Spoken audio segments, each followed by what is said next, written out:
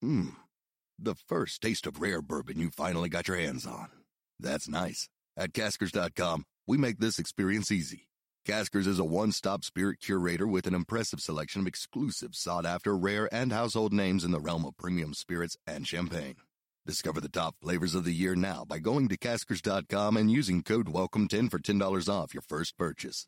Get $10 off your first purchase with code WELCOME10 at Caskers.com. Feed me more.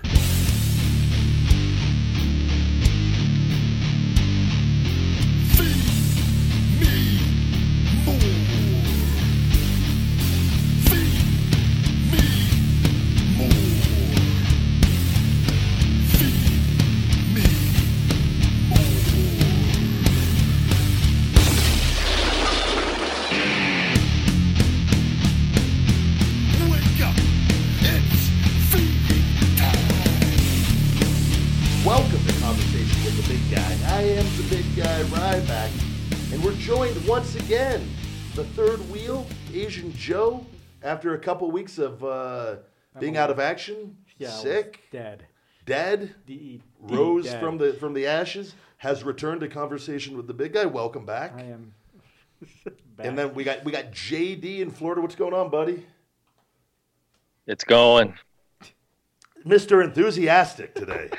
This is... That's for the people that say that. No, I know. Boring. Yeah, no, that's the best. Is just to give them the middle fingers. You should become even more boring. Hi guys, this is JD again. Yeah, just. Oh man, Ace, how you doing this week? Doing good, man. Hey, how's everybody? Doing good. Welcome back to the show. I hope you had a good vacation. Nice. It was very nice. Niagara Falls is absolutely beautiful. It is. I have been there. It is. I had a hotel right outside it for an appearance there once, which I went to. Remember, it was for a Comic Con, and the night before they flew me in the day before, and I got on the elevator, and it was just me. And I'm in the elevator, then Sting just gets in full blown like in gear, Jeez. and it was very odd because I didn't know what was going on that day, but Sting was in the elevator in gear with me. And great guy. You guys talk at all? Hi. How can you take anybody seriously now? In wrestling, just in general. Like, hi. Hi. It was the day before. Like I don't want to see anybody. It was happy to see him. He's one of the really nice ones, though. But I wasn't expecting to see Sting in the elevator. Mm-hmm. But all right, Joe. Not Joe. Ace. We have quite the week in wrestling news. It's still real to me, damn it! Yep. I want to start real quick with Jim the Anvil Neidhart. Sadly, Jim the Anvil Neidhart passed away this week at the age of 63. Best known as the powerhouse of the legendary Hart Foundation with his brother-in-law Bret Hitman Hart. Neidhart was also the father of current WWE superstar Natalya. He began his ring career after playing professional football with the Raiders and the Cowboys. He was trained by Stu Hart in the infamous Hart Dungeon. He earned the nickname the Anvil after winning an anvil throwing contest. Neidhart married Stu's daughter Ellie to become a member of the legendary Hart family before moving to WWE. Neidhart and Hart were managed by Jimmy Hart at the Hart Foundation and won the WWF tag titles twice. In 1997, Neidhart returned along with Owen Hart, British Bulldog, and Brian Pillman to become the new Hart Foundation, which is one of the biggest acts in the WWF Attitude Era. Neidhart's legacy lives on today through his daughter. I was a huge Hart Foundation fan as a kid. But I was actually probably a bigger fan of Anvil than Bret. I mean, he was just huge. He had that laugh, ha ha ha ha ha. He would tug on the goatee. He was just a great character. I was reading his bio. Something really depressing occurred to me. Bret Hart's the only member of that anti-American Hart Foundation still alive. Yep. You still got Natalya, Brian Pillman Jr., and British Bulldog Jr. carrying on that legacy. But it's rough, man. Yeah, it's very unfortunate. He was a very sweet man. And I've had the pleasure of meeting him several times, and was always extremely nice. And outside of that, I don't have a lot of experiences with him or whatnot. But I mean, I grew up watching him, and he's one of the faces of the past WWE that will always. He was one of the recognized faces, and he was one of the larger than life characters back in that era that everybody recognized. And I've always been a fan of powerhouse wrestlers, obviously. And he was one of the great powerhouse wrestlers back in that day, and very unfortunate. And sorry for everybody, the family involved. And it's not, you can't comprehend it. So, but I know JD, you actually got to work with him a bit too, didn't you? And everything on the independents.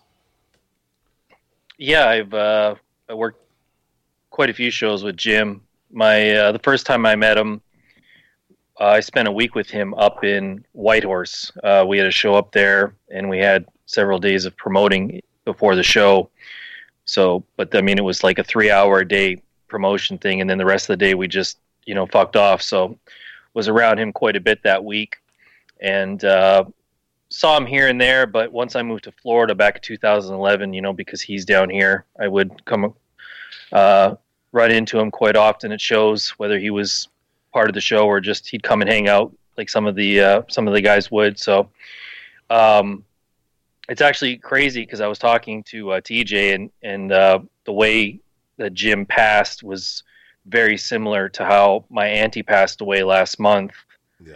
And a contributing factor, yeah. But they both fell and had head trauma. So it's just crazy to think. But one thing I was happy about over the years was that Jim, because he had very publicly known struggles with his demons and stuff, and there was times when you thought, it's only a matter of time, and he was able to, to say he conquered it, I don't know, but he didn't succumb to his demons, and he was able to, live and have a good life. And 63 is too short. I don't, there's no way around it too.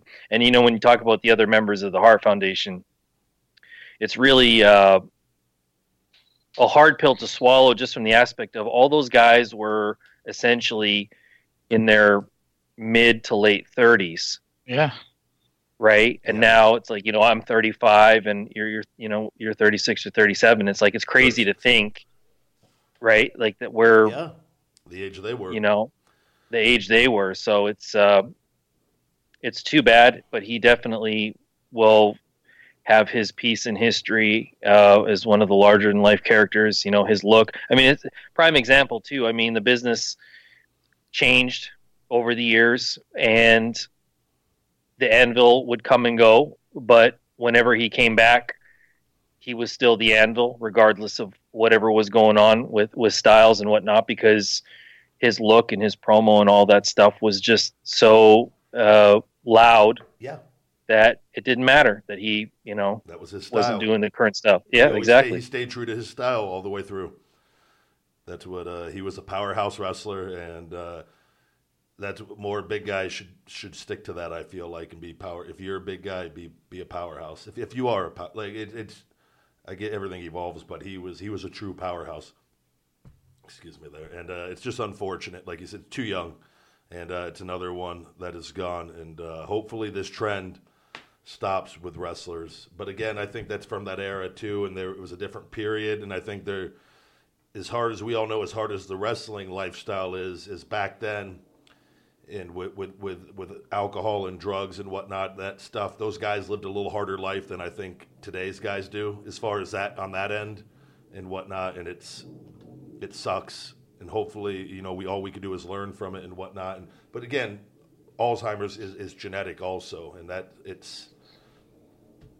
there's no control in that, unfortunately. Yeah, you never really know. I mean, it could have been something that, originally got triggered from something in his football career, or absolutely. It could be, it could have been something even much younger than that. He could have fallen as a kid, and just that little bit of damage was there. And I mean, it's all stuff that I've learned from my auntie. And, like I found out when she was like 11, she fell off a horse and landed right on her head.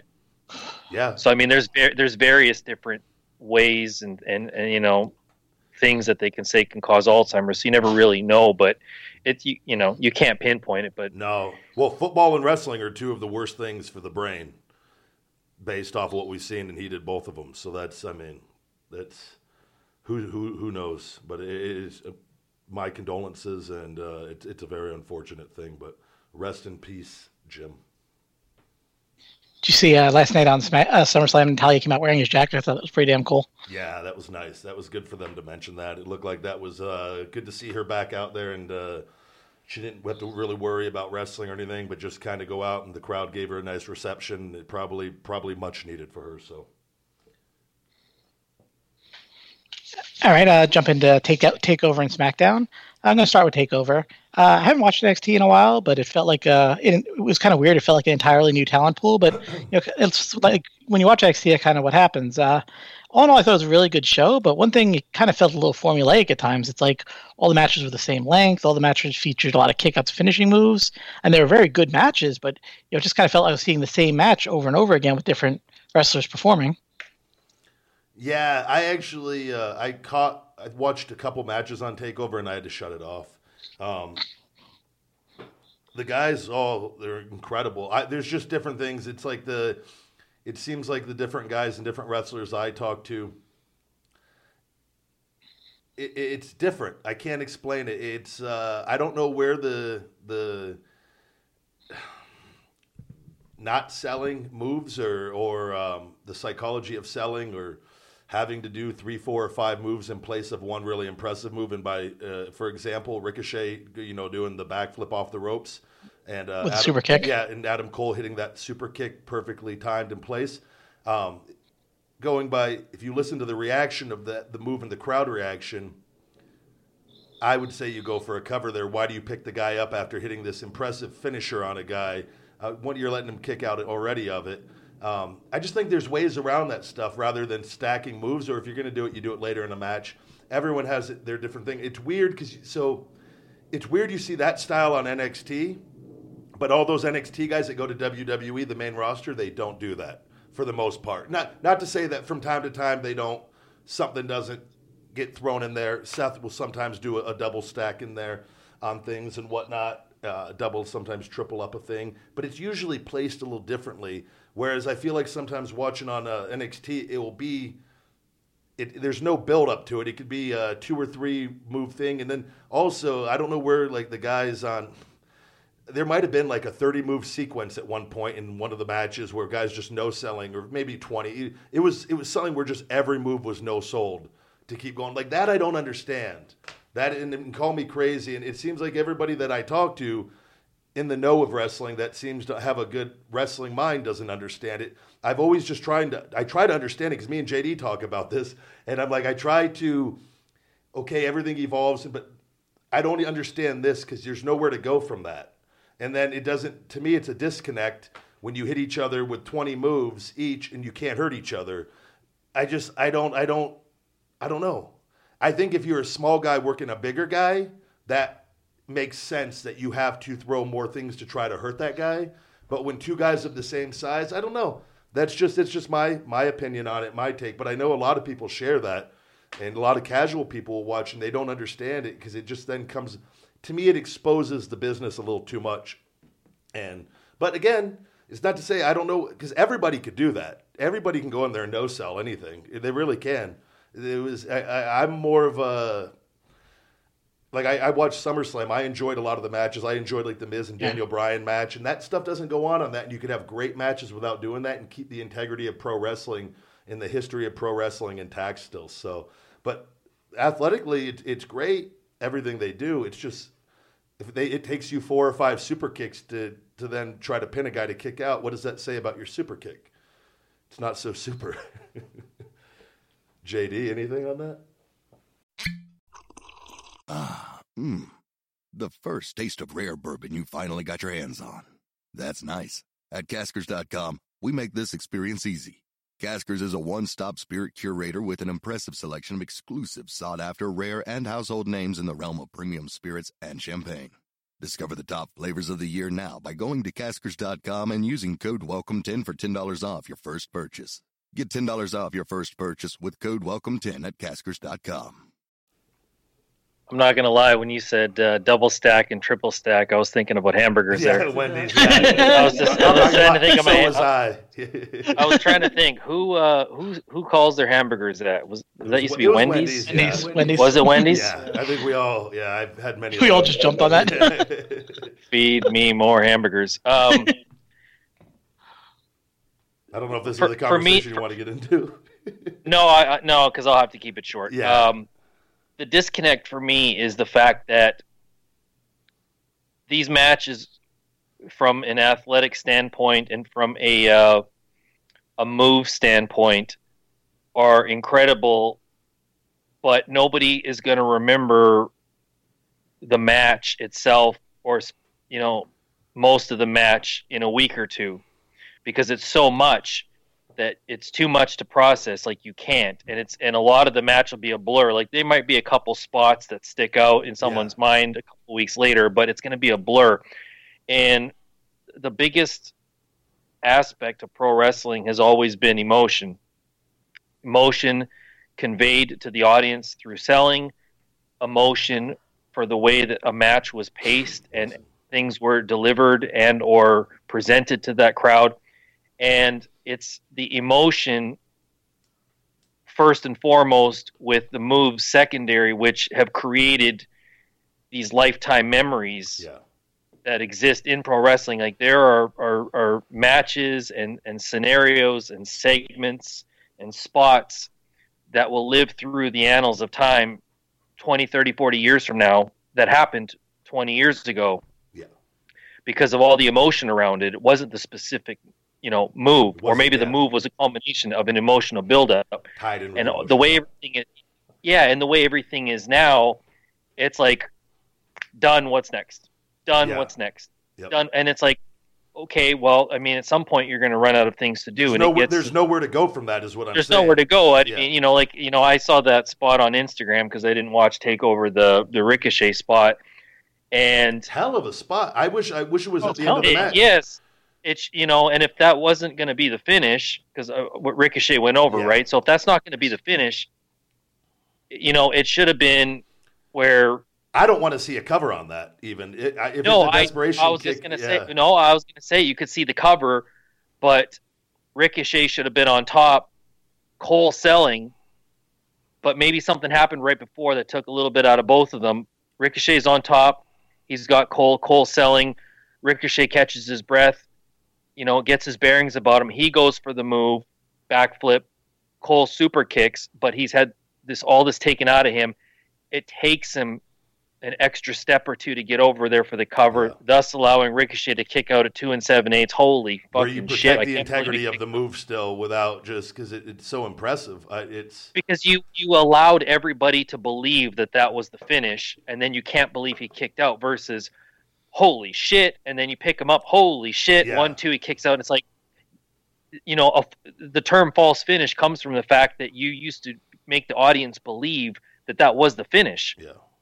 And a lot of people now, what they do is they take moves or finishing moves and they just hit them. Yep. And it's happening everywhere.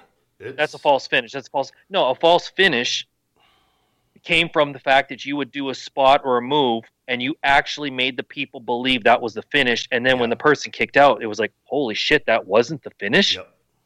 Why do you think those last few matches of Undertaker, especially his 2 matches with Shawn and his Triple H and everything, the way that they did those false finishes, they had, it was unbelievable because you thought that they were the finish. They sucked you in but they've spent years putting those moves over, and that's the other thing too. There was this emotional investment in these moves, and you thought it was over. Now guys do finishing moves or high spots because it's like they're telling you this is a false finish, but you they're not going to kick out, or they're going to kick out. I'm sorry. So I don't know. I mean, I just try to understand it because my thing is, where do you go from it? Because you're taking away the psychology of wrestling doing that. You don't, because the argument back is, well, this is strong style.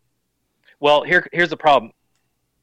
If everybody's doing strong style, and I don't want to hear the Japanese argument because their culture with wrestling has been completely different from the beginning. Yeah. Okay. And they're conditioned to that.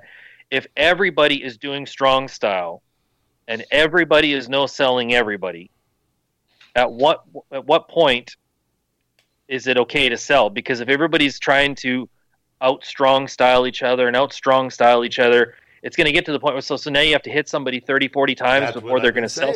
But late in the match, too, when you should be fatigued and beat up, and we talk about this stuff, and I know there's going to be people who listen who are like, bitter or jealous or anything. No, because everything could be so much better in terms of the excitement. Yeah.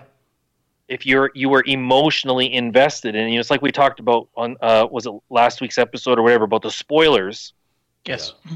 Right? Because when you don't take away your own emotional investment with the spoilers, it's all of a sudden a better show. Yeah. Right?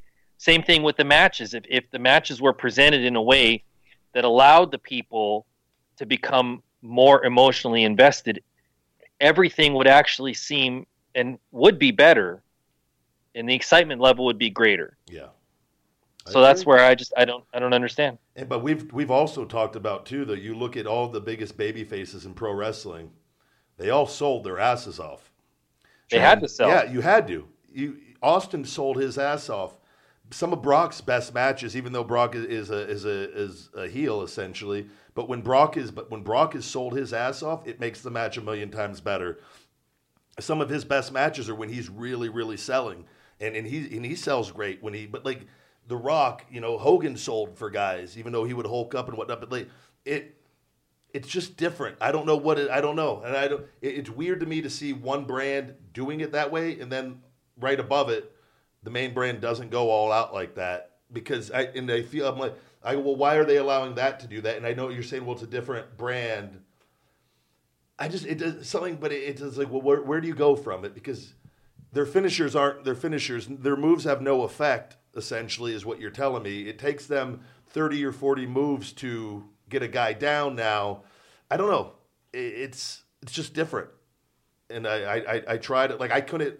I talked to a few other people as it's just me and the few guys I talked to, they're like, no, he turned it off. Like it's just different. I can't explain it. But it's like EC3 and Velveteen Dream, I thought they did some good stuff in theirs. They didn't go crazy on all that, essentially. There was a couple little things in there, but like EC3 gets it. He understands, and he understands wrestling psychology and whatnot. And I enjoyed that match more. That's just me, just watching. I had that in my notes. Velveteen Dream, he's only 23 years old, and he seems to wrestle in that old school style. I think, he has a high ceiling, I think. And again, his 23rd birthday was just yesterday. In Velveteen, though, the one thing that makes him stand out from everybody else, outside he's super athletic, and he has character development.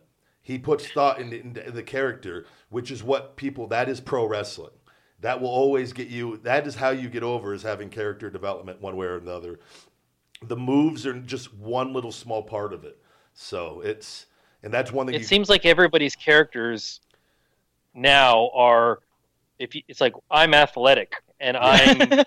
Yeah. Like Right. Character description. I'm athletic and I'm strong. I don't give up. I don't quit. Never quit. Okay, cool. Well, but everybody else is saying that too.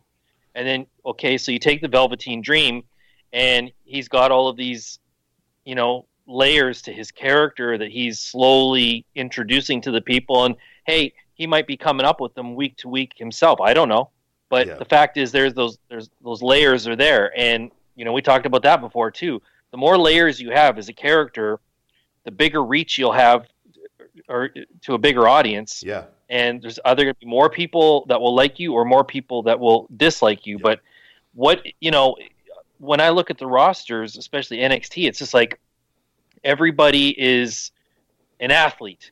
Okay, well, that's great. Well, I remember when, Bret Hart and Mr. Perfect didn't come out and tell everybody they were athletes, but they were the athletes. They were the workhorses, right?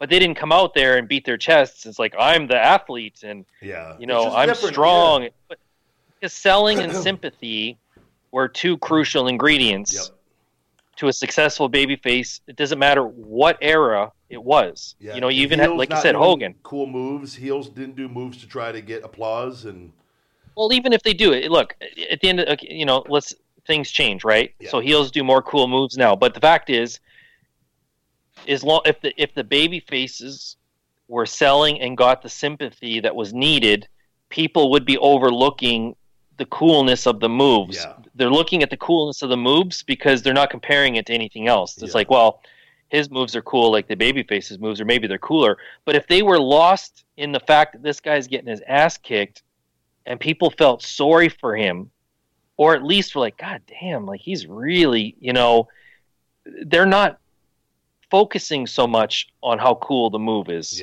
right? It's like that's such a surface appeal, and the selling and the sympathy, it's deep, right? Like it gets in your fibers, and it's like, something could happen where it's like, oh God, like it almost turns your stomach. This is happening to him, and maybe wrestling will never be able to get that deep again, but at least try. My thing too is I know we're going on a little bit about this, and I told you this, JD. I feel like too with the wrestlers, the whole point of professional wrestling is to not hurt each other. I feel like now more than ever, guys are doing more dangerous things to try to convince the people that they're hurting each other, but it's on parts of the ring or the floor that really do hurt you. I've noticed the NXT happened. They pulled back the canvas. They were now doing spots on the boards, which is going to start, to me, I'm like, okay, so this is the next evolution of pro wrestling. Now we're going to start doing things. And telling you, the guys, I've seen, you sent me some clips, JD, of guys doing moves off the top of the ladder where they're taking ass bumps and spiking the guy on top of the back of his neck and head on the independence things. Not going to make any money if you can't wrestle. And that stuff, the human body, it takes one thing. That to me that's not the pro wrestling I grew up watching, I'm not a fan of it. And again, if you're going to do something like that, you better make sure you're getting a hell of a paycheck that's going to cover your medical bills afterwards and you have insurance, because there's a million other things you could do. There really is. It just seems like it's getting, and I'm seeing more and more guys do moves on the floor. And I was like, when did this start becoming like you're legitimately just fucking yourself up? I don't know. I just don't know what to say to that. I feel like, and you watch a match like Miz and Daniel Bryan, probably one of the best matches on either of the shows, and there was none of that. There was a story, and there was great wrestling. And I think it will always stand the test of time when you have that. Yeah, I mean, it seems on the main roster they do a little bit more of that storytelling and heel versus villain. You have the AJ and Samoa Joe match. I mean, where Samoa Joe was kind of mocking AJ's wife and mocking his child. It had an old school feel to it, and like you said, with Miz and Daniel Bryan, the finish was a foreign object finish. I mean, it was very classic wrestling, and I absolutely loved watching that kind of stuff. Yeah. So you're talking about the dangerous moves. I noticed one thing on both shows. They were doing a lot of moves on the apron. Yeah. And the worst was friggin' Jeff Hardy when he did that Swanton Bomb. And, Shinsuke moved. He friggin' landed neck first on the friggin' apron. I'm like, why that? What the hell is the point of that? I don't know. It's at least that again, it's on a pay-per-view. It's a big pay-per-view. Jeff's been known to do some crazy things on the big shows. Necessarily, he doesn't do that on every show, obviously, and that's a guy he'll put it. He's not doing that on an independent show for nothing, or you know what I mean. I'm of the same mindset. It's almost like guys are now trying to the crowd knows it's fake, so let's show them that we're really hurting ourselves. So when you could do a million other things and not really hurt yourself, I don't know. But Jeff's always been really good at being Gumby and not getting hurt doing that stuff. In all fairness, he's been one of the few guys that's done some pretty crazy things over the years and doesn't seem to ever take effect to him, even though he's been beat up more this WWE run. Father Time catches up to everybody, but I've noticed that too, and I don't know what to think about it personally. The other thing, I know we're kind of keep the wrestling news short this week. Dean Ambrose returned last week. I love his new look. He's all jacked up. The goatee. He looks like a total badass. I gotta admit, I kind of expect he was gonna turn on Seth. He just looks like he's gonna be that heel. But Rollins and Ziggler had another great match during SummerSlam too. Absolutely, I caught a good portion of their match and thought it's crazy to see how that crowd was so into that match. Different. Yep. And compared to the crowd in their main event match. And it's like, that's the other thing too. And I will say SummerSlam, I had it on from when I was at the gym and I put it on at home. I watched a lot of it. I couldn't sit and watch the whole thing. I was doing other things, and it was a very long show, and the crowd was noticeably dead during several of the matches. I thought the crowd was even kind of down for Miz and Daniel Bryan for part of it. Yeah. Not because of the match or anything they did, but because they were just when you put that much pro wrestling on, it's really tough. But you could see, it's almost, I think the best, sometimes I think it's best to be first on the card from a crowd when you got time. And Ziggler's been known to do that. Rollins too. When they open a show, they give you a main event match for that opening match. But it's really hard to go on from that too. And you see the card, because you could see the crowd is literally emotionally so invested right in that first match, and it's tough. And like New Day and the Bludgeon Brothers, that I thought the crowd was already coming down for the second match. Like, it was weird. And then, it was a long night. So, but those guys, just unbelievable every time they step in the ring. So, Ziggler has great chemistry with the majority of guys that he works. So, he's as does Rollins. So, but yeah, phenomenal job by both those guys. And Dean being back, welcome back, Dean. He was out for like 10 months. 10 months, yeah. Yeah, so it's good to see Dean are back and hopefully stay healthy and put on a few pounds. He's probably able to. He's been on the road straight for that whole time, from the Shield debut. It's a rapid pace, and your body fluctuates. You deal with injuries, and he was noticeably a lot thinner towards the end, and he was probably beat up pretty bad. And then get a chance, you recover, get your body back under you, get some rest, you get some home cooked meals, and you're working out at your regular gym every day, and looks like he put on 10 or 15 pounds. He looks a lot healthier, and he looks good. So it's good to see him back. Anything All right, else? I think that wraps up the wrestling. I think that wraps up the wrestling news for the week. All right, Ace, anything you want to plug for this week? Sure, you can find Mike Ace Malero on criticalblast.com. You can follow me on Facebook and Twitter at SketchNM. I just wanted to tell you I'm down 19.5 pounds as of today. Congratulations. You had a little bit of a leg injury, you said, though, right? Yeah, I fell down the stairs after getting home from vacation and kind of messed up my ankle, but still keeping up with everything. So, well, take it easy here. Keep the diet on track, everything, and then once you're cleared to kind of start, I would say give it a week or two. You should.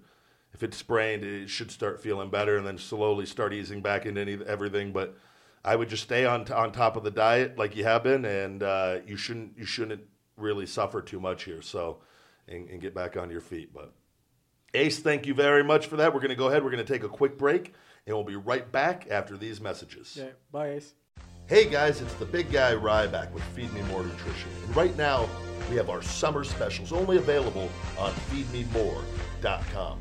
Buy one vanilla ISO Hungry protein, get the second half off, and buy one cherry limeade, Wake Up Unlimited Energy, get the second half off. The Big Guy Testosterone Booster is now back in stock, and check out our Finish It Branch Chain Amino Acid Electrolyte Pump Matrix. Great combo specials are also available all summer long. Get hungry, stay hungry, feed me more. And we're back. Oh, the gang is back together, guys. Yeah. They got Asian Joe in the house. You were quite sick there, huh? Yeah. Well, I mean, a couple weeks ago you had an issue with. I mean, same. Unfortunately, Sophie had her back issue. Yeah. So we scheduled, but I was unfortunately had bowling that night when you did the last podcast. Your bowling trophy thing is up there, by the way. Yeah. The thing was broke, so I didn't want to. That's fine. I mean, we won. It fell and hit the little guy one day because the thing was back up and then it just fell again and it fell and hit. He got so scared. Yeah, well, that proves him to stay out of the freaking podcast. He likes to sneak. Yeah. In there. So then the following week, I knew I didn't like. It felt like I had a fever, but I kept, I checked my temperature. It was like 96. Then the next day, I woke up. I took the temperature again. It's like 101.4. And that's pretty serious. Yeah, it was pretty serious. And so, they all, make sure you drink lots of fluids. I took Tylenol to try to keep the fever down. But it got to a point where I literally had to shut off the AC because it was basically freezing. Even though it was like 75 degrees in my house. Yeah. I had to shut off the vents. So at 90 degrees in my house, you were shivering cold. No, that was the comfort level. Wow. So that way I can sleep. It was just that's nuts. and so, but that's like sleeping in a sauna. Yeah, and so, but yeah, then I was coughing nonstop. I mean, I think the last podcast I was able to I was able to get rid of my fever, but I was still coughing, and so I that's what you said. Yeah, that's why I told you. It's like, it's probably a bad idea for me to be on, coughing every now and then. But piss now more people off that listen to the show to get pissed off. So yeah, actually, I couldn't eat for 2 days, and so I think I lost a good 10 pounds. Oh, it's amazing when you stop eating Yeah. how quick you could lose weight. Well, it's like that's what everyone always says. Like, man, it's always nice to have a flu because you lose 10 some pounds. weight. Yeah. You put it on as soon as you start eating and drinking again, though. You it comes right back on. Yeah, I know. Especially the water weight. Cause that's what it was. Water, I'm sweating. I was sweating it out from the sauna. Well, we're glad you're back. Yeah. Everything been good for you? Yeah, just outside of that. Yeah, just trying to go, catch up on some work, and since I was, sick, I'm gonna be doing some traveling in the next couple months. Yeah, we're gonna be busy. That's what I got shows. I got 2 shows this weekend for Northeast Wrestling, and then I start my every week stuff at the end of September. Okay. Traveling every weekend, but I'll be back on Sundays. But it's just constant. Fly out Friday, back Sunday. Fly out Friday, back Sunday. Till almost the end of the year. So gotcha. So we almost have to think. I probably have to do the podcast like Mondays, Sundays or Mondays. Either way, depending on the time I get back. It's always travel days. It's always easier to do it the day after because I feel like because you're scrambling. You're trying to rest up. You're tired. Airport's always like by the time you get home. Like I might get home at it says you get in at 1:30 in the afternoon, but you don't get into your door till 3, and then you got to unpack. Yep. And that's if there's no delays or anything. Exactly. And then before you know it, it's 5 o'clock, and you're like, I haven't even done anything yet. Yeah. And you're just like, fuck. Yeah, so it's we'll have to be balancing that out a little bit again. But okay, well, we're coordinated. We always work things out. We always figure out a way. Yeah. The PJ Black actually mentioned we got part 2 of his interview coming up today, guys. So stay tuned for that coming up next. But he'd mentioned to me today he enjoyed doing the show. He was like he wanted to do a Meatheads with Brains podcast. And I go, I can't take on anything else. I go, but you can come on our show. Right. I go, if Asian Joe, he misses a show here and there or whatever. And he goes, I would love to. Yeah. He goes, I'll drive down from L.A. And I was like, fuck, got a nice seat over here. I'll have to switch out the microphone cover. No, let's keep it pink. Let's keep it pink. He does. He's a pink guy. He likes, very. He's a pink guy. Sorry, PJ. That didn't come out right. I meant he likes the colors. Like in his gear, he wears bright colors. God damn. That sounded horrible. Never after listening to the podcast, he'll never come on this show. Again, yeah. Thanks, bro. Sorry, PJ. Oh my God. But yeah, that's what training. I started training last week. Been in the gym doing my burpees, and I had to rush home and do a big workout today, and then do my conditioning at home on my assault bike and jump rope, and it's just. I was thinking I'm going to go out in the pool and hot tub later, do some laps too, just so I'm in shape for the wrestling matches. I got 2 of them this weekend, back east in Connecticut and Massachusetts. I'm actually supposed to meet a couple people from WWE back in Connecticut this weekend. Not like office people or anything, but the couple friends back there that work for WWE. Not wrestlers, but they're like the office people? Yeah. Oh, okay. I haven't seen in a bit, so gotcha. It's always nice to see them catch up. I haven't been in Connecticut probably well over a year. Haven't been out there, so maybe even longer, maybe closer to a year and a half. It's amazing how much time has gone by, how fast time has gone by. Yeah. But I feel phenomenal with the stem cells. This is the best I've been. Oh, yeah. You had your, last week? Back and shoulder. It's been, my back was a month ago. Okay. And then my shoulder was 2 weeks ago today. Okay, so yeah, I was out.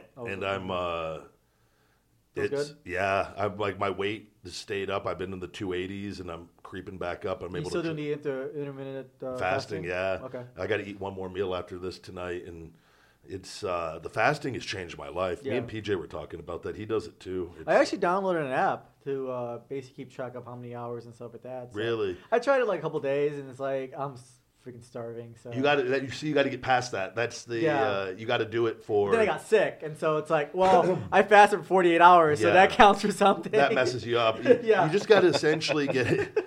You got to get on schedule with the time. Yeah. I personally like to do 2 to 10. Yeah. I would probably. I should.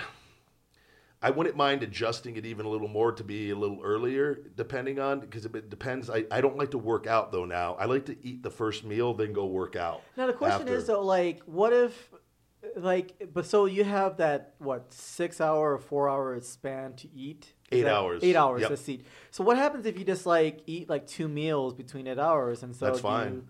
Okay. I get 3 in though, but I do a big first meal. Okay. Then I typically do my ISO Hungry protein shake either with coconut oil or 2 or 3 scoops of my carbohydrate powder, which is just straight carbs and protein, no fats. And then my third meal, I do another big carb protein meal. And it's that's it. I'm only eating 3 times a day, and I'm as heavy as I've ever been. And Yeah, you look good. I saw some of your Instagram. oh, thank posts you. and I stuff appreciate like that. No homo. No, But yeah. You look super.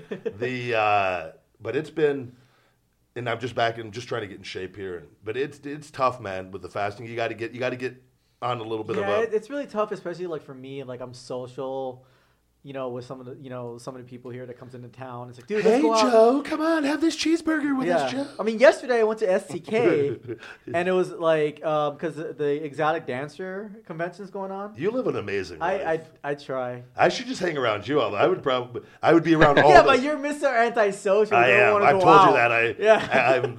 Yeah. I try to hit hey, dude, there's a convention going on. They want to have you out here. It's like, nah, I just want to. I chill hate at home. podcast conventions. Last time I did it, the guy ripped me off. It for wasn't $500. it wasn't a podcast convention, but they want you to Old do a co-host. podcast. Piece of shit. Yeah, but yeah, it's just sometimes I just look and it's like, how the fuck did I get involved with this? I don't know if that would be good for me. I feel like I would be around those. That would be around all the wrong kinds of women, though. So it would be just going from The one. funny thing is, I do hang out with the wrong kinds of women. Yeah, but you don't date them, so that's the Yeah. difference. I would end up dating Because them, I already Joe, know is they're what the problem already is. crazy. So I would end up with you're I'd have 3 kids in this house, 3 different mothers, and just that's fucking true. no money. It's full of poor I would decisions.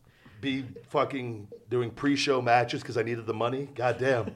Just We'd have to add a new segment to the show every week. Ryback's broken babe story. Ryback's baby daddy problems or baby mama problems. Asian Joe doing a spin-off show with my exes, just fucking trashing me. Oh my god. Oh god. But yeah, I mean, yeah, it's just difficult with especially when we have friends coming in town. Like, dude, let's go eat. And it's like, I'll just have a water yeah, with ice, lemon. yeah, for sure. I mean, you could. It's just. It's good, but it's just tough. Do the girls pressure you to eat? Come on, Joe. Have a taco. It's not. It's like, well, the thing is, I went to SDK and it was already SDK is expensive. I mean, What is this place? it's a steakhouse at the Cosmo. Yeah, there's this by the way, there's a sushi place too at Hard Rock. What's the cut? I think it opened up. It's a new place, right?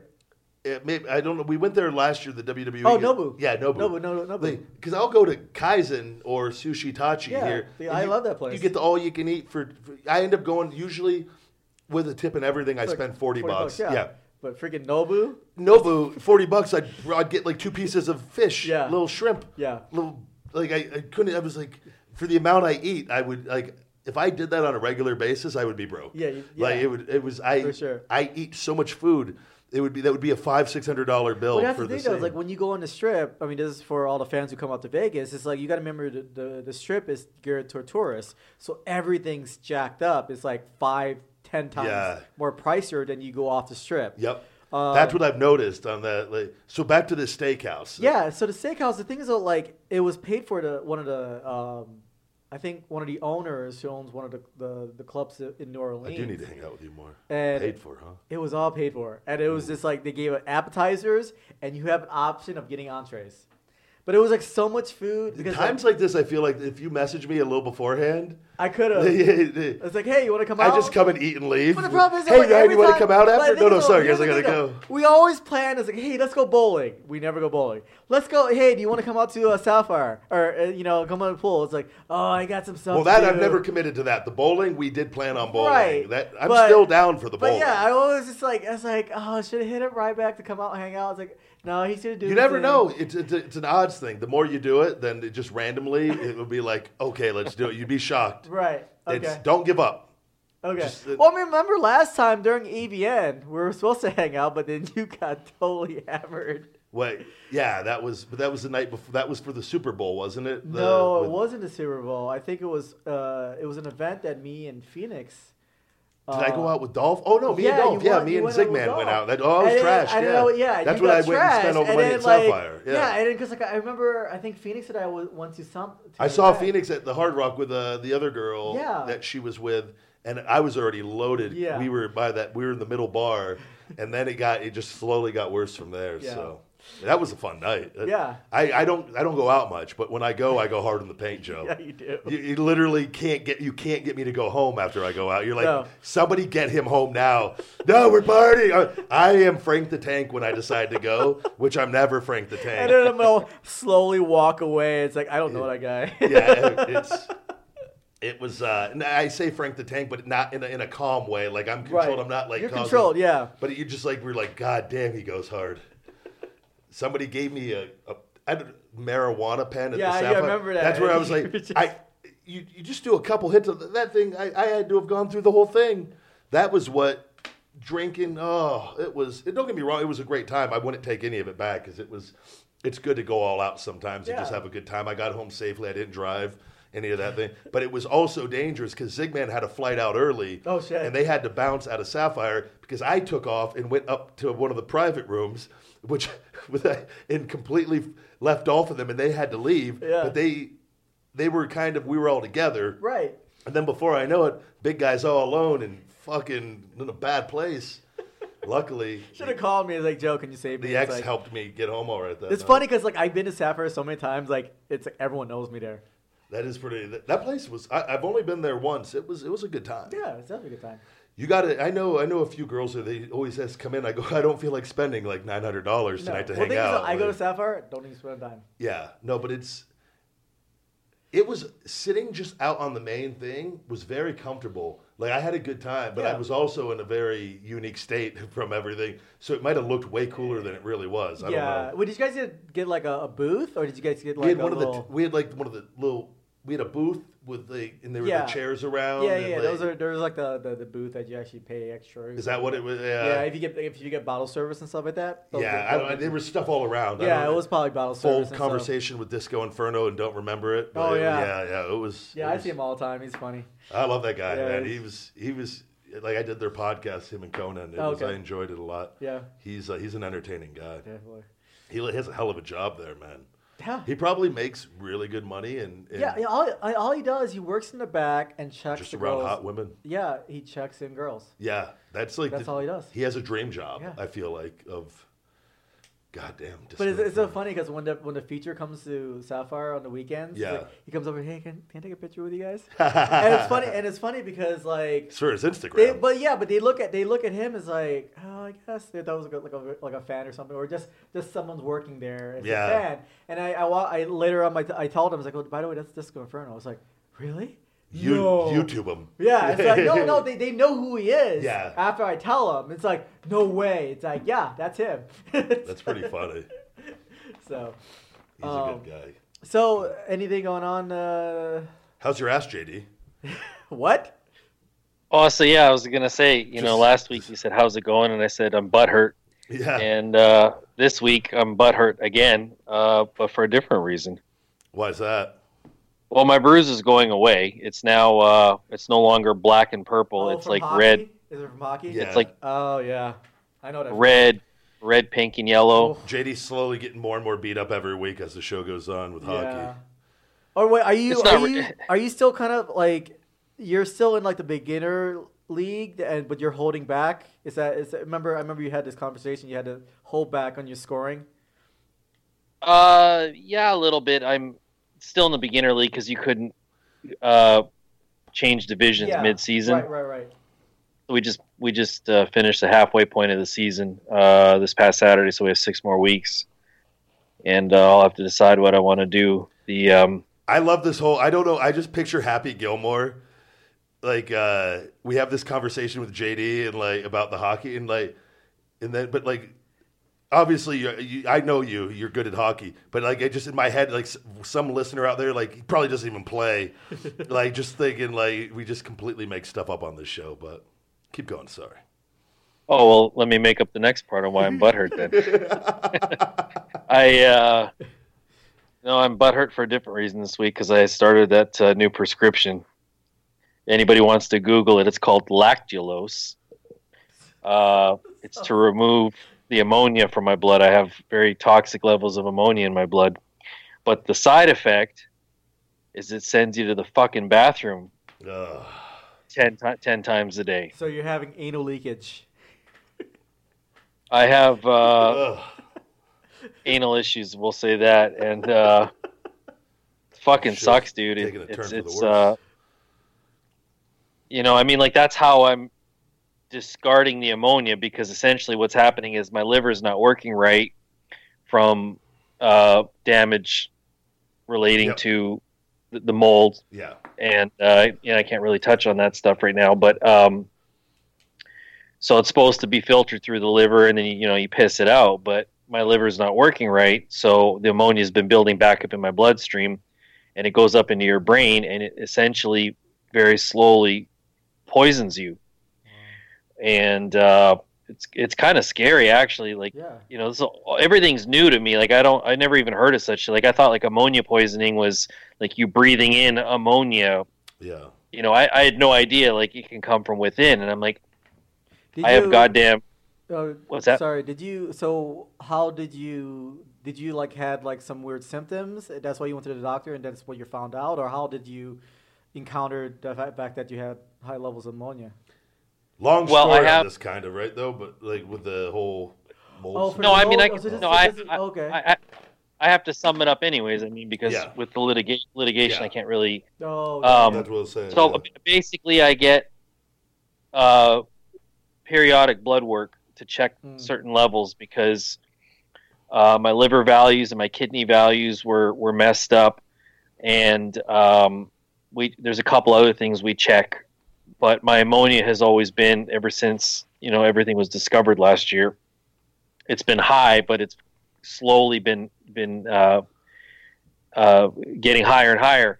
And then my recent blood work, just to give you an example here, the safe or normal ammonia levels in the body are supposed to be 0 to 47, and my last blood test I was at 102.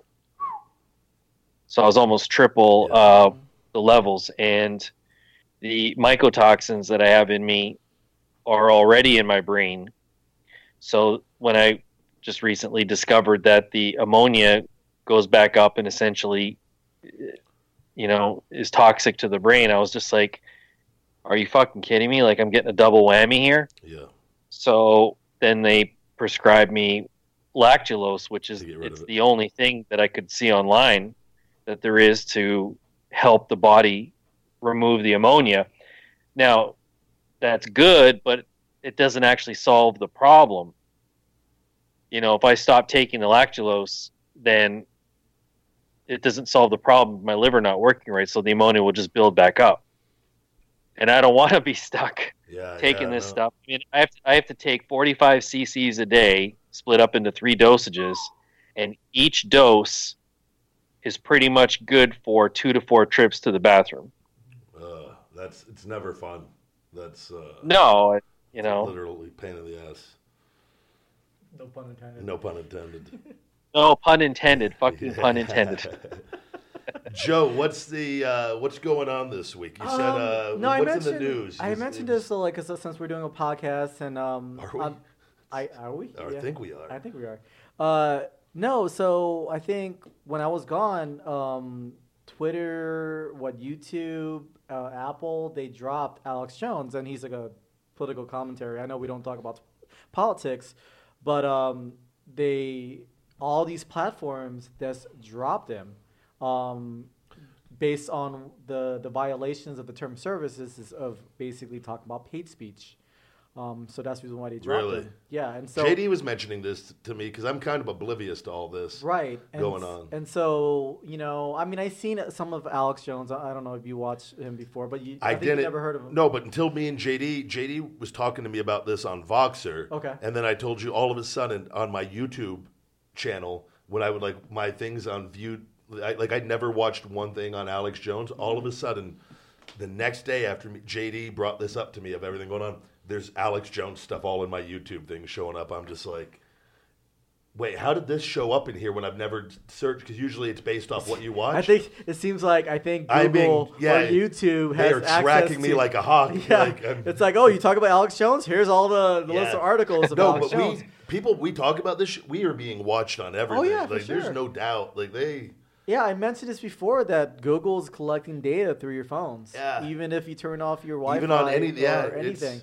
But no, it's so it's like, you know, the whole issue is like whether or not it's a violation of free speech or, you know, this that, but the fact that you're using their platform and they have that freaking, you know, 1,000-page, you know, do you accept these terms? They can do whatever they want. They can do whatever they want because no one's reading this. But even if you do read it, what are you going to do about it? If you don't agree to it, you can't. Same thing like your phone. It's like they tell you these are the terms of services. If you're going to use our phones, you have to. It's not like you're like, well, I read it. I'm not happy. Right. I'm going to go over and read this other one now. Like, I'm just going to read for the rest of my life. Not so I think the only thing is though, I think Twitter they didn't delete his account. I know YouTube deleted his channel. But how many subscribers did you have? He had 2.4 million followers. Oh man! Yeah. So, what's interesting because when I was sick, I was listening to a lot of Joe Rogan's podcasts. Yeah. And Joe Rogan's actually good friends with Alex Jones, and actually had him on the show. Yeah. And so when Alex Jones, he's very vocal. He's very passionate of what he says, but sometimes he just gets carried away. Yeah. Well, he's made a lot of money doing that, right? He made a lot of money doing that. But, like, sometimes he just gets carried away, and so people can take things out of context. Get out of here. People take things out of context? Of course. Like, same thing, you know.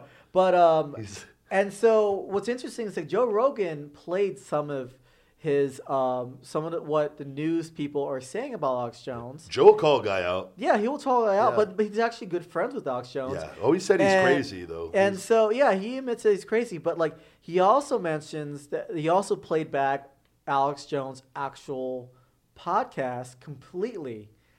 And basically broke it down with him. And what happened is the newscasters obviously takes little bits and pieces of what he says. Yeah. But when you listen to the full transcript, he's basically talking about hypotheticals. Oh. And so what happens is like, you know, so-and-so may have done this, may have done that, stuff like that. But they take out may have and basically have done this, you know. Where he turns it into a theory. Like, it's like, a theory. But, I mean, he has made some weird, you know, like he made comments about, you know, the Sandy Hook thing was a hoax.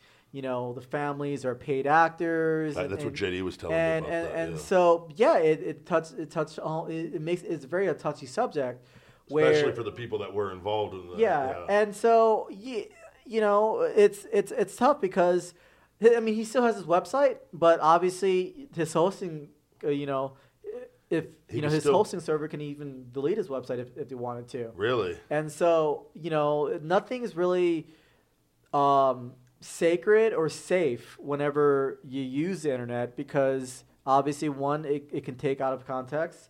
Two, you know, if you say the wrong thing or, you know, whatever, or people don't like it, they can totally shut down whatever you say. What was the thing that did him in, you think? I think they didn't really say specifically, but mainly basically enticing violence. You know, they just kept saying hate speeches and stuff like that. I don't know, JD, do you want to chime in? He recently he said he was going to shoot Robert Mueller. He said that he would hope that when he does shoot him, that it would come down to a situation of them just being alone, and it could be like a Wild West type situation. But he said that he was going to shoot him. He has said hypothetical stuff, but he has said a lot of other things emphatically. Or, you know, here's the thing: I used to listen to Alex Jones when he had a very small fan base, and he was a completely different person. He didn't speak like a lunatic. He talked very calmly and intelligently, and the way he spoke.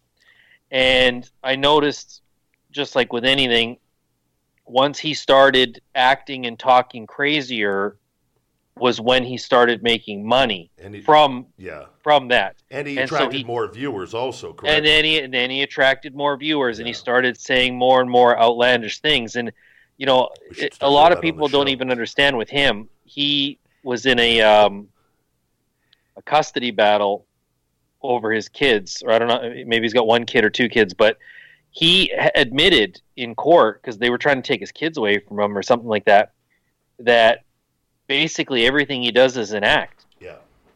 And he's playing, you know... He's playing a character. Now, now, whether he said that to try and make himself look better in court, you don't know. But the fact is, Sandy Hook is just one of the many things that he said. And I'm all for free speech, but these platforms, people have to remember, are essentially businesses. Yeah. I mean, they are. They are.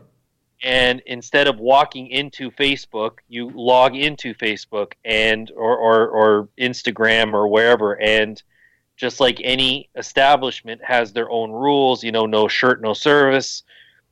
They have rules, and you know, he violated. And here's the thing: he's violated them before, lots of times, and they've given him pass after pass after pass because they know that he's very popular, and his fan base is very loyal and rabid at times. So they've cut him slack in terms of like, okay, well, you fucked up, but we'll let you stay. You fucked up, we'll let you stay.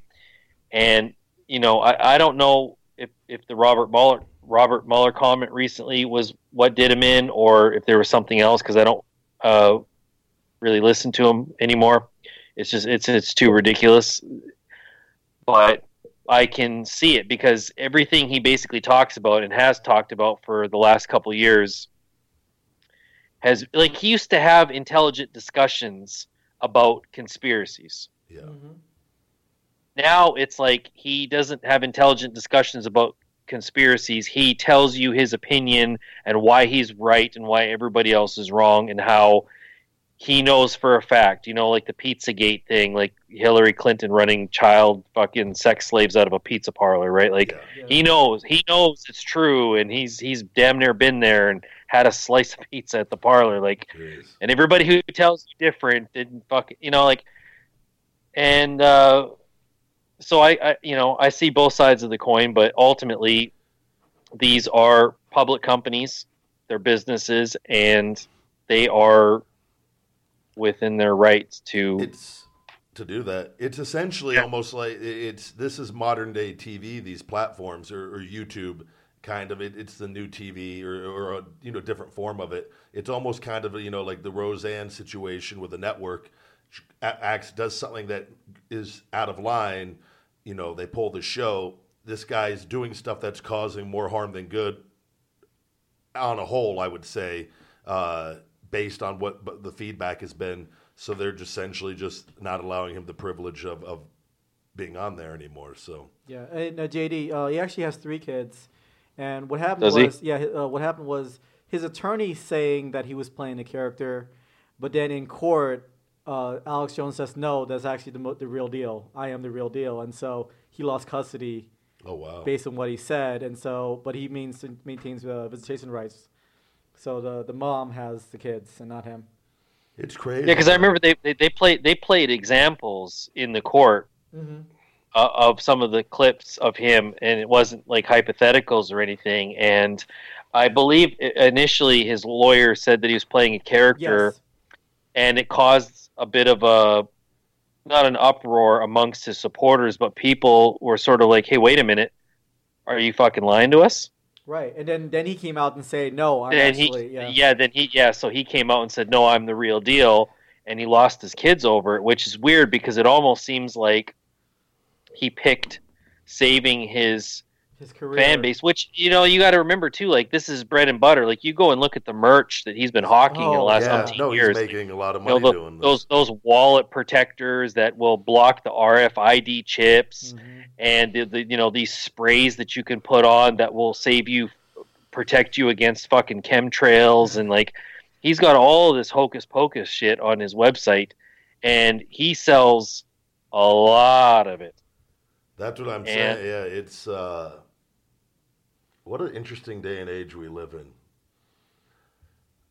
I don't know what to make of all of it. I've heard some of the stuff. I don't. It seems pretty outlandish on a lot of it. I don't know enough to speak on it intelligently. Nor do I think I want to. But oh my God, he got knockout sleep supplements. Yeah, what are some of the shit he has? Yeah, on knockout his site? sleep support. What's in that? What's in that? What's in knockout sleep? Do they have the ingredients? I'm curious because I'm coming out with a sleep aid. I don't. Let's see. I'm just gonna mimic everything this guy's doing. Yeah, InfoWars Knockout is an incredible sleep aid support supplement by InfoWars Life that packs a powerful punch with ingredients that will help you sleep better and faster. Does it have the ingredients? It does. It says valerian root extract. Okay, no, that calms you at night. Okay, L-tryptophan. Okay. Melatonin, and lemon balm leaf extract. Yes, and then GABA. GABA. This is, guys, not gonna lie, sounds like a pretty nice fucking sleep formula. Yeah. He just puts it with some crazy talk around it, though. Right, knockout sleep support. He has Get rid of the bad thoughts, brother. Super Blue fluoride-free toothpaste, blended with iodine, nano silver, designed to deliver powerful clean, while supporting good oral health and fresh breath. What are some of the wait? He has supplements. He has toothpaste. Yeah, he has. Let's see, Survival Shield, a super male vitality, DNA Force Plus, super female vitality. I want to take a look up. I want to know how much money he's bringing in on all this. I mean, some of he gets banned. Somebody gets to fill in for him here. This is just start making some outlandish. He has iodine formulas, alpha power. I need to be more alpha. Yeah. Oh my God. What's in that alpha fucking potion? Let's see where I missed it. What else does he have? There's alpha power. It is. Is it a testosterone booster? With alpha powder, you can be in charge of your energy again. Ooh, I'd like to be competition in charge. with you. Alpha powder helps with large amount of functions for your body to help bring you to the peak of your optimal health. 30-day supply. And what's in alpha power? Is it? I don't know. I don't even know what it is. Here we go. Let's see. You can. I can't. Let me see. Niacin, zinc, LJ100 is actually great for natural testosterone. Organic maca root, horny goatweed, tribulus.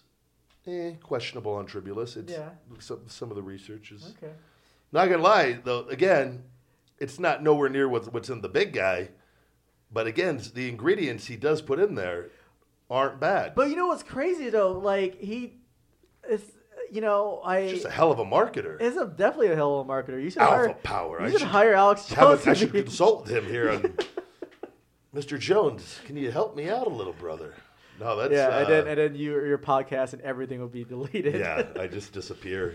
Oh man, I'm too close to Area 51 too. That's true. Yeah, I would just go. You can have him on the show, and your new theme song to enter the show will be "Mr. Jones" by Counting Crows. Oh man. But yeah, it's just a crazy world. I mean, did you see the thing, by the way, today? Before we wrap this up here, get to the PJ Black interview. On the news today, one of the girls I know from the gym, I guess a guy killed his family. Did you see that? No. A man killed his wife and kids and stuffed them in an oil tank or something ridiculous. But the girl was like, "Oh, I read something about that, but I didn't read it." I didn't read it either. I saw the headline. She just had a clip of it on her. Didn't she survive? Oh, did the woman survive? I thought something like that. They said, yeah, look it up. I was just like, she just had the news thing. But I was like, this is why I can't watch the news. Because it's just death clip after death clip, or like, it's just 30 minutes of fear, no matter what. Like, I've put it on, like, hey, let's see.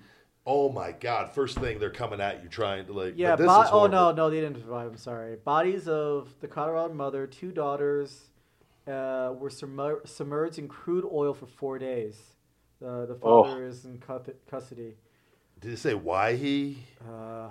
I mean, does it could be a whole variety. Yeah. Because he's a sick fuck. Yeah, no. The bodies of 2 young girls were submerged in crude oil for 4 days before authorities discovered them on Thursday. According to court documents filed Friday by an attorney defending the girl's father against accusation that he killed his children and wife. What has to be DNA? Imagine being the attorney that has to defend that piece of shit. Let's see. Expert who believes the oil would not eliminate DNA and said sample will be it. So he strangled them first, and then he stuffed them in the crude oil. Was that barrels, like barrels of oil? They didn't specify what kind I of. would imagine, barrel I oil. wonder, like, where the fuck did he even get? Wasn't that on Dexter on one of the seasons? There was a killer and he was putting everybody in those. Yeah, that's what I was trying to like figure out where did he get this, or like where did he just had these sitting at home or what? No. Actually, what happened is I think he must have taken the bodies to a property that's owned by a petroleum company. It's one of the largest oil and gas drillers. So the husband worked as an operator there. Oh, so he took it probably is a barrel or something like that because how did he get caught? Did they say how they? I don't know. I think maybe cameras maybe at work? Either can't. Which you would they think said authorities found him like 4 days after. Found the bodies? Yeah, found the bodies 4 days after. Ooh. So I'm assuming probably the mother or something like that reported that they're missing or something like that. And then, Let's see. Don't understand it. Work at things. Let's see. Shared friends and family. Yeah, it doesn't exactly say. Maybe I'm assuming friends and family must say they went missing because obviously 4 days is a long time for not seeing anybody. But yeah, that's. And then if he didn't report them missing, how do you know what I mean on his end? Like, there's no. But it's just imagine if like he must, there's different scenarios. Like, if he dumped them while they're still alive in the oil, that would be a horrific way to die. No, the whole thing. That's what I'm saying. This is like, it's your own family. Like it's like every day you hear stories about how human beings can do horrific things. Yeah. We've done them from day one, and it's just like I hate seeing like even I wish they wouldn't cover this stuff from some time. I mean, obviously, it doesn't. There's nothing good about it whatsoever. Yeah, it seems like it's frustrating that news. Before I think the news would just report on things, what's going on with the city or the town, whatever. But it seems like some of these things, like homicides or that's all that it is. Fights. It's one thing if it was sprinkled in when there was good news and like it was like it's not. Like never good news. Never with the news anymore. That's why I can't watch. It's just like it's just not. They always say like how NFL athletes are self-centered or like basically athletes in general that they're horrible. But then you see an athlete goes to a hospital and see 100 kids to help lift their spirits or doing good things for the community, but that never gets reported on. No. Or even like wrestlers who like I know like wrestlers would go out and help. Yeah, no, that's always it's constantly. But they doing never things. report that type of stuff, and it's just really Well, frustrating. that's why, If the news reported more good things, I think the world would be. It would be better. That's what be a lot better. Creates. That's one of the things with it. It puts you in a negative state. Yes. And that's what I was saying. And you can't trust anybody anymore. And that's why. And again, that's what me and JD have talked about. This. It's not just social media. That's one part of it. It's everything else with it. The media is a huge part of it, and it's creating more anger in people. And it's just like people are just angry all the time, and it plays a huge part of it. If you quit watching that stuff,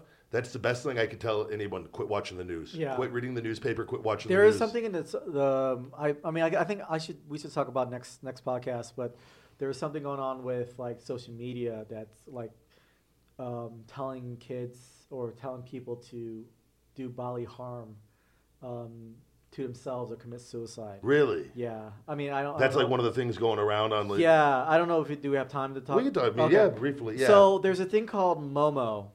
I guess they show this really it's an oblong, it's a picture of this, Photoshop. Look, it's like freaky.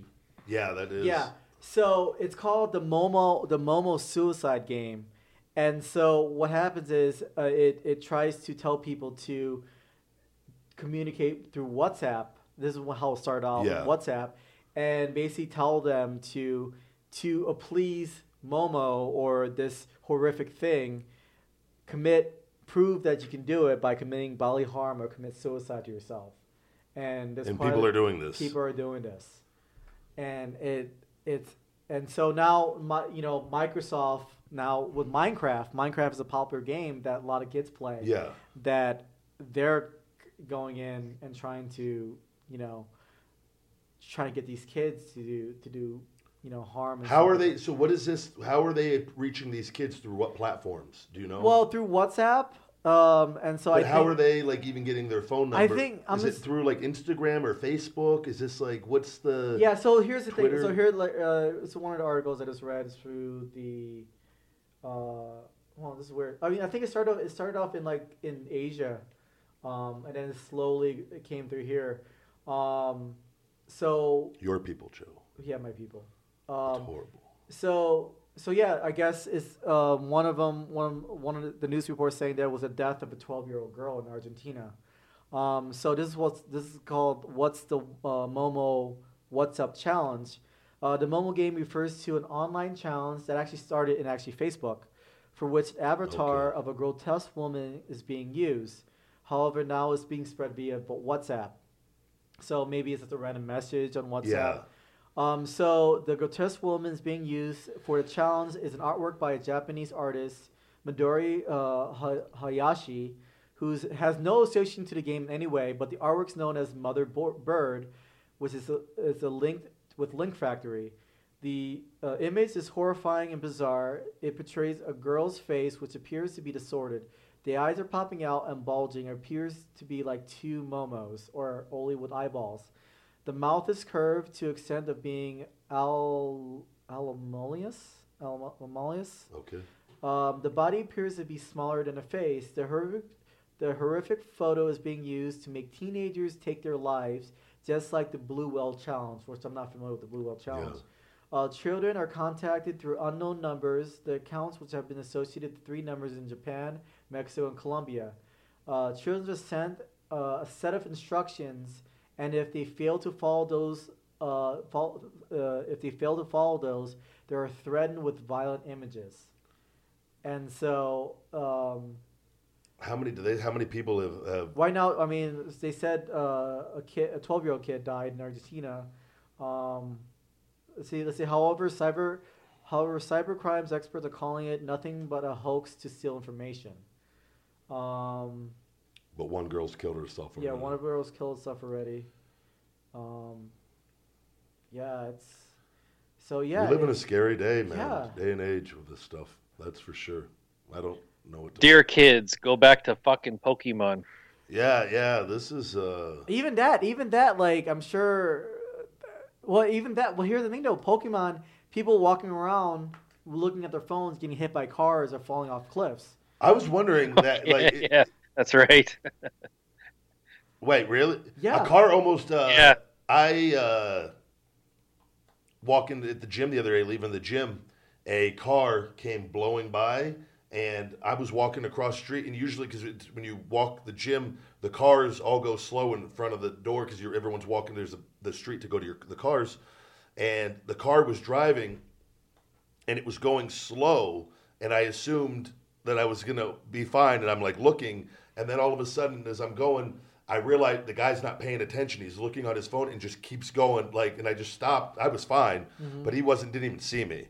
And it was you just got to be. But phones are. I was curious about that. How it seems like it's just going to get worse and worse and worse. Because every time I look, I see people on their phones in situations. You see it walking all the time. People walking across crosswalks, it's scary. Yeah. I mean, so what happened? This guy. That's jeez. That's a nightmare.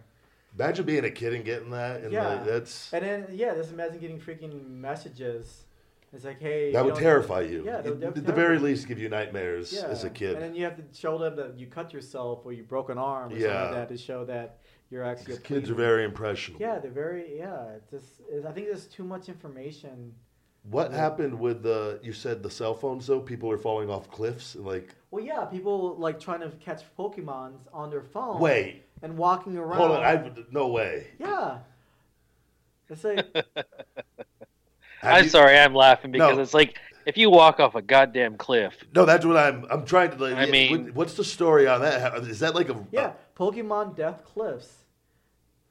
So, because I know nothing about Pokemon, but I know people you can. Yeah, so basically you get a notification that there's a Pokemon that's near you. Like if you go, this is so stupid. So your goal, I can't imagine. I'm sorry. Holy the thing is, I refuse to play this game. Yeah. Even though I actually, if you go to woodrocket.com, I do play a Pokemon character in one of the parodies. Yes. But wait, because I've seen so you can collect these Pokemon. The whole idea is collecting as many Pokemon exactly, and there's rare Pokemons, and basically, I guess you fight with other people and stuff like that, whatever. This is blowing me away. So yeah, they said, let's see. But people on your phone, it says, "Oh, there's a Pokemon 20 feet away," and fucking Jeff runs trying to catch this Pokemon on his phone, but goes running off a cliff. Essentially, is that? Let me see. Does that sum it up pretty much? Is that pretty much? There's a website called Pokemon Go Death Tracker. There's been 16 deaths. 16? 16 deaths, 55 injuries. Let's see. Pokemon Go Death Tracker. Yeah. This is a thing. Man died of heart attack moments after catching rare Pokemon. Libras. Chesapeake man killed by security guard was playing Pokemon Go since family lawyer. Let's see. 9-year-old boy killed by truck driver playing Pokemon Go in central Japan. Jesus. Intoxicated motorcycle kills boy playing Pokemon Go. Drunk on a bike playing Pokemon Go. No. The boy was playing Pokemon Go. Okay. And a motorcycle was drunk. killed the boy. Okay. That's unfortunate. Actually, you can click on these links. So there's a website called Pokemon Go Death Tracker. So right now, 16 deaths has been reported and 55 injuries. I wonder how long this has been going on for and how many years this But it hasn't, let's see. Pokemon's it looks like it hasn't been updated since November 4th, 2017. So maybe, there's definitely probably a lot 20-something deaths more. Now. But yeah. So, the herd's gotten a little thinner since then. Yeah. But, I don't know if you're familiar with Bill Burr, the comedian Bill Burr. Yeah. He always talks about population control. Because we're just overcrowded. We are. And so all his specials is talking about getting rid of people. I feel like I might have seen one of these recently. Actually, I think it's crazy. Though. We are overpopulated. The diseased minds are running stronger than ever. Lost souls, diseased minds. What's really frustrating is I know people say we're overpopulated, but there's still a lot of land space. Montana, Joe. This is what I've talked about with the girl that I'll know she's the one for me. She agrees to move to Montana with me. But Yosemite is about to erupt. There's parts closer to Canada. That's a super volcano. Yosemite. Wyoming, North Dakota, South Dakota. Yeah, it's gonna explode by Yosemite. There's somewhere safe in that area. Right. Build a wall around the house. Yeah, build. Volcano-proof. Well, there's gonna be a wall built down in Mexico. So be somewhere in Montana with a wall around a castle with a moat inside with alligators and just several layers of protection. I can see you in a castle. It's like, yeah. Who goes ye? Really? Yeah. Me just in a king's outfit? Like, you fucking. It'll be volcano proof, fucking Pokemon proof, and Momo proof. Yeah. It's like on its own. And Alex Jones proof. Yeah, just on like a little mountain, like above, so the lava, a little protection.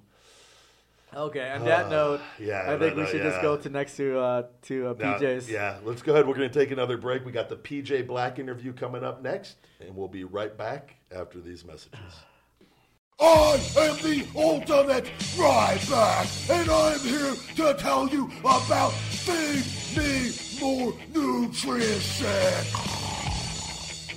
It is the ultimate premium in sports nutrition.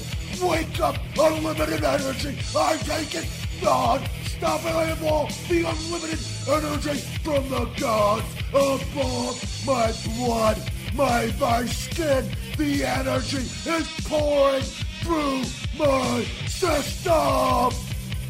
The big guy, all natural testosterone booster will be giving you erections to the heavens.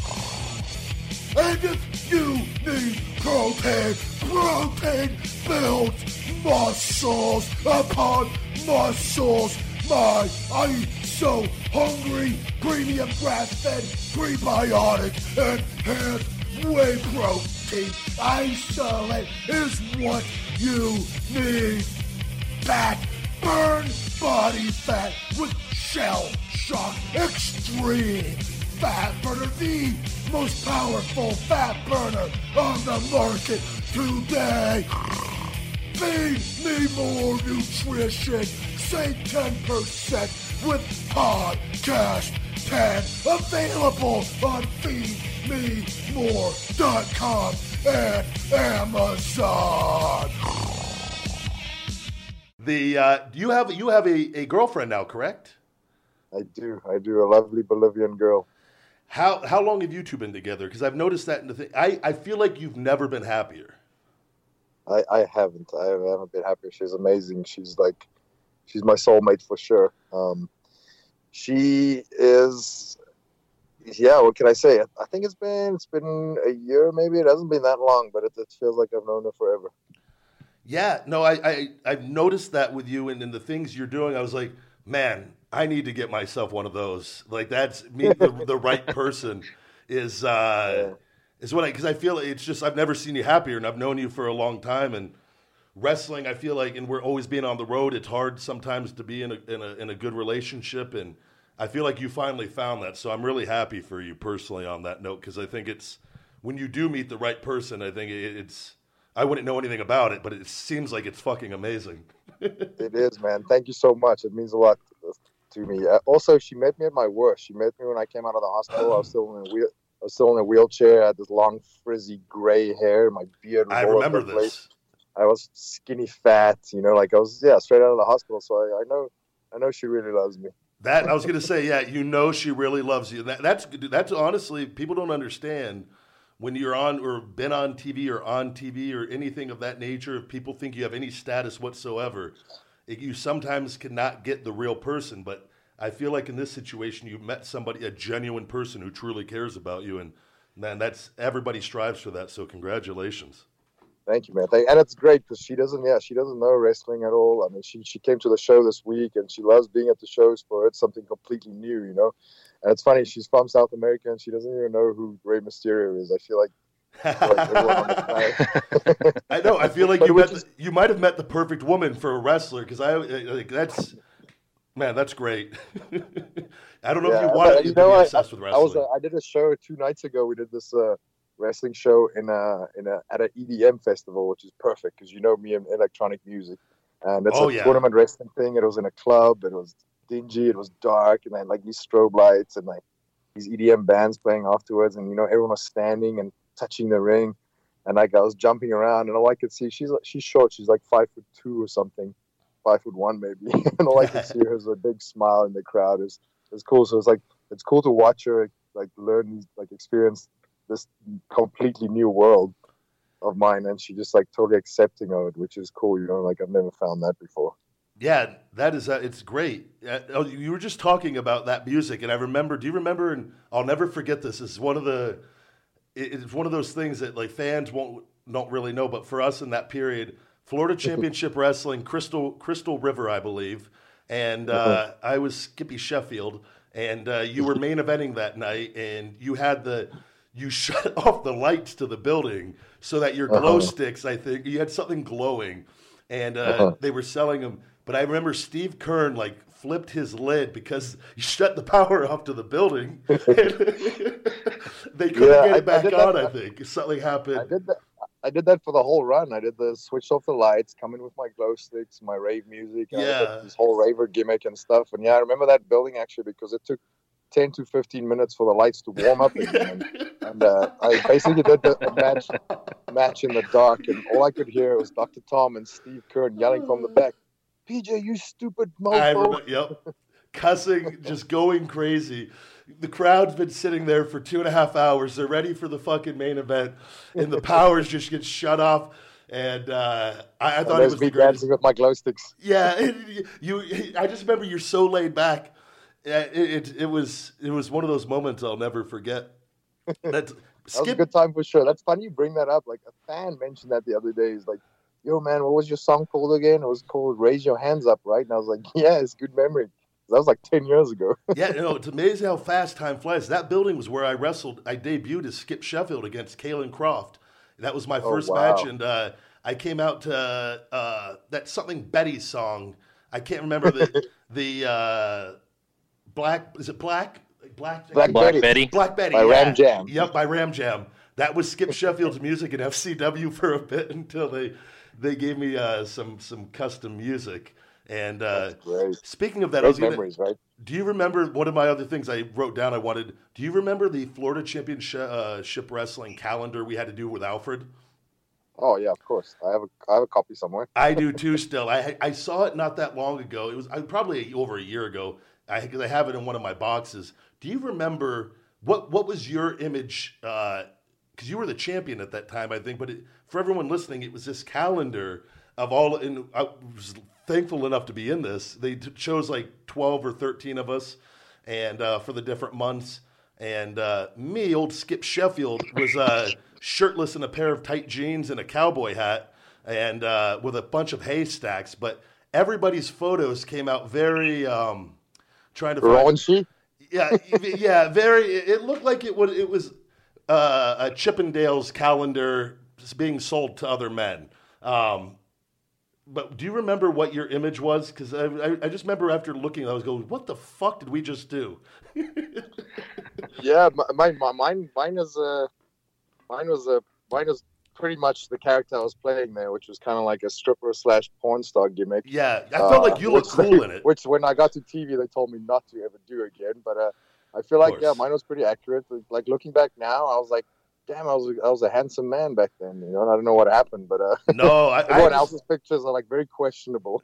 Yeah, it was guys like with like silly string in a bathtub. It was some weird shit going on. And I got to go back. I'm going to Instagram this, actually, so people can actually see what I'm talking about. It was one of the funniest things I've ever been a part of, and I'm so glad I was a part of that. What I was going to ask you this, because I remember this for me, because I remember this period. I remember when you left WWE, and I remember the day. I can't remember the city. Do you remember the city we were in? Because I remember the building. That we did the NXT? No, for when the day that you left WWE, when you left the building, when you Vegas. It was Las Vegas, actually. No, wrestled at the MGM. No, that was no, because we were somewhere else. I remember the building. Oh, Austin, Texas. Yes. Okay, thank you, because I remember the building, and I couldn't remember the city we were in, and I remember looking at that period, and I couldn't believe it. Because I was in shock, because to me, you were a guy they couldn't miss with. And things happen, and we could talk all day long about all of it, but you've had all the tools, I felt like, and to market a guy from South Africa, I just thought it was a layup, and I've always told you that from the beginning, that I still, to this day, believe that you could be one of the top stars for the WWE. And again... There's still time, man. I'm going to go back and fucking win the World Championship just to prove everyone wrong. I know you will. I have no doubt in my mind that you won't go and do that. It is, but do you remember, I remember for me, when my period, after my body started hurting and I had these injuries, I didn't know what was wrong. I couldn't fathom anybody ever leaving WWE, and especially you, because I thought there was so much upside, but you were the one living through this period, and you know what you could do and what you're capable of, and people can't truly understand that until it actually happens to you, and it happens in different ways to everybody there, to different people there. And then fast forward to St. Louis, and for me, when I was really hurt, and I just knew I had to get out of there. Just something mentally in me told me, just get away. You have to go. And that had been building for some time for me. Did you have a similar experience where it was months or a year or over that you were contemplating walking away and going and doing your own thing, or was it more a spur of the moment thing in your case? It was a little bit of both, you know. Like, I wasn't happy with the direction of my career. You know, I was pitching storylines, I was pitching everything. I even pitched a 205 Live show. I pitched that show years back. Like, I pitched that so many times. I'm just happy they're using it right now. But yeah, I pitched storylines, and I just wasn't happy. And I thought about leaving, and then I was like, nah, this is my dream job. I mean, what kid in the business doesn't want to be a WWE superstar, right? Yep. So it was just it kind of like escalated to that one day, and that one day I was just like, you know what, fuck it, I'm gonna go home. And I think I went home the 2 weeks before that, because they didn't use me, so I got on a plane and I left. I went home, and then there's one specific day. I think we're in Austin, Texas, yeah. And then as I left, I was at the airport, and then they called me. I think Mark Carano called me, and he's like, yo, man, we got something for you. You're doing something. And then on that spot, I was just like, you know what? Tell him to suck my dick, and I'm just going to leave.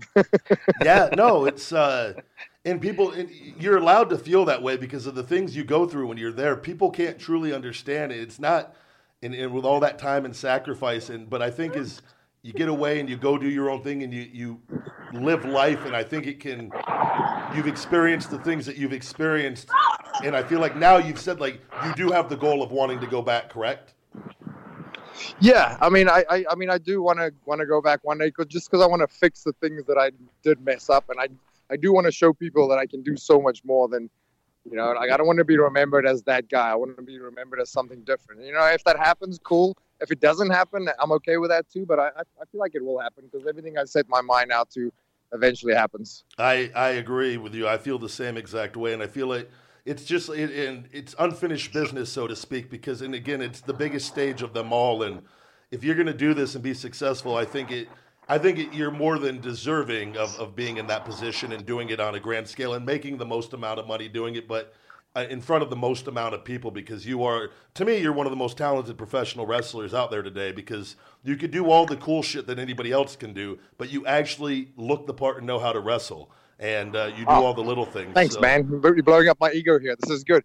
You know what? I feel like leaving was good too, because everything that used to be my weakness is now my strong points. Yep. And I felt like if I never left, I would have never grown as a person, as a wrestler. As an athlete, as a performer, I would have never have grown to where I am right now. So I guess it was good, you know, like, and hopefully the people, they understand that, and they're like, yo, it's a good thing that he left, because now he's like even way better than he used to be. You know, like I said, like my weaknesses, I feel like, are my strong points right now, and that's pretty cool. That's something I probably wouldn't have worked on while I was still there. Yep. If you went back, would you want to be PJ Black or go back to Justin Gabriel if you had your choice? I want to be PJ Black. Ideally, maybe Dr. Black even, or even Darewolf. Like, yeah. I registered the Darewolf name and the trademark and the character and stuff like that, and it's actually worth a lot of money right now. So I mean, that's a plan, but you know, who knows? Like, you never know those guys, right? Absolutely. I was going to say, and I wanted to, because this was one of the rare moments Daniel Bryan ever put over anything. Me and you, some of my favorite matches was working you on the European tour. It was right after my program with CM Punk when I was heel, my second time with Punk, and that didn't go as planned as far as from my perspective. And then I remember they told me, Carano pulled me in the office and said that I was going to be working you on all the live events for the European tour, and I've never been happier, because I don't think we ever got to wrestle. We never wrestled in FCW, and I thought they were some of the most fun matches I remember having, because we actually got to go out there and have competitive matchups. They weren't just like, I don't know how long they were. I feel like they were like 15-minute matches or in that neighborhood. But I remember Daniel Bryan telling you, because Daniel would never tell me this, but tell everyone, what did Daniel say about our matches? Just so I could. Oh yeah, so like Daniel's a guy that never gives anybody compliments. He never comments about the wrestling business or anything like that, unless it's like he has to, unless it's like story written. Yeah, you know. But like, yeah, we came to the back one day, and he's like, "Whoa, that was such a great match." And I was just looking at him and thinking, I was like, "You've probably never seen any of my matches. This is probably the first one I've seen." But thank you. I took it as a huge compliment, because I know that he never gives anybody compliments. And yeah, we had a good run, man. I think I actually remember the building too. It was in England that me and you wrestled, and some of my favorite like gifs, like gifs, are kicking me from that match where I kick you in the face, and everyone's like, "Whoa, that was the stiffest kick ever!" But like you were like, "No, I didn't even feel it." That's just how good I am, right? Yeah, no, I remember you. Everyone, you were telling me that because there's a gif of you jumping off the ropes and hitting me with like that back kick, and I never will put my hands up on something like that. And the only guy that I didn't do that was Rob Van Dam, and I got knocked silly, and it was on live TV, and then I screamed "fuck" as loud as I could. But I love Rob, and I should have put my hands up because I was told to put my hands up. But big bad Ryback. But I remember not feeling they were the lightest kicks ever, and those were a lot of fun. That was some good times for sure. I think, wasn't it like Bognor Regis or one of those like events in the UK that we wrestled at, or maybe in Manchester? We did a whole 2 weeks. That was I think there were a couple nights where they had me do something else. I think on the places that were close, but we wrestled a handful of times over the course of the 2 weeks. So I just remember like it's always great when you can work somebody you have, because our styles mesh really well with everything that you could do with the power, and it was just like. We had quite a few near falls in there. We were allowed to go out there and put in time, I remember. It wasn't like a 3-minute match or a 4-minute match, and that's what they were a lot of fun. And anytime you can get Daniel Bryan to put you over, that's a good day at the office. I know, and that's why as long as I live, I'll never forget that, And it was cool that they gave us time, and like everyone thinks I'm a spot monkey. I mean, I can do all the cool moves, I do everything, but like my specialty is storytelling, and that's initially what we do, right? That's how you pull people in. Like if you can get an emotional response out of people, and you can only get that by storytelling. People will clap if you do a cool spot. But like if you can get people to clap, I mean, you know this better than anyone, Skipper. If you can get someone to clap and have them emotionally invested and have them yell at a kick out at a falsie, you take people on an emotional roller coaster of a ride, and then that's the art. That's the art that we do. You have to be able to pull people in and tell that story, and you have to be able to slow it down. And that's what I see too on the independents and stuff. And it's never been about the moves. It never will be. They're just one part of it, and there's so much more that goes into it and controlling a crowd. And I feel like you could take anybody and teach them the moves. And anybody that says you're just a spot monkey, they couldn't be any more wrong. But again, we tend to all attract these people online that have their theories and know it all. From an outside perspective, but I've always thought you've been more than you're great in there, and you do the small things really well. And I think you're one of the guys, like if doing the seminars and things like that, you're one guy that I think people should truly listen to that are out there, because you could do a lot of the things that a lot of these guys that seems to be appealing to a lot of people today. But you also know how to do the small things and the basics really well. And like you said, it's storytelling, because at the end of the day, it's fake fighting. And fake fighting is fake fighting. But if you could bring people in with the story, with the emotion, and everything else that goes into pro wrestling, that's where the magic's at. And you understand that. You've always understood that. That's why you've always been successful. So people should listen to you is what I'm saying on that.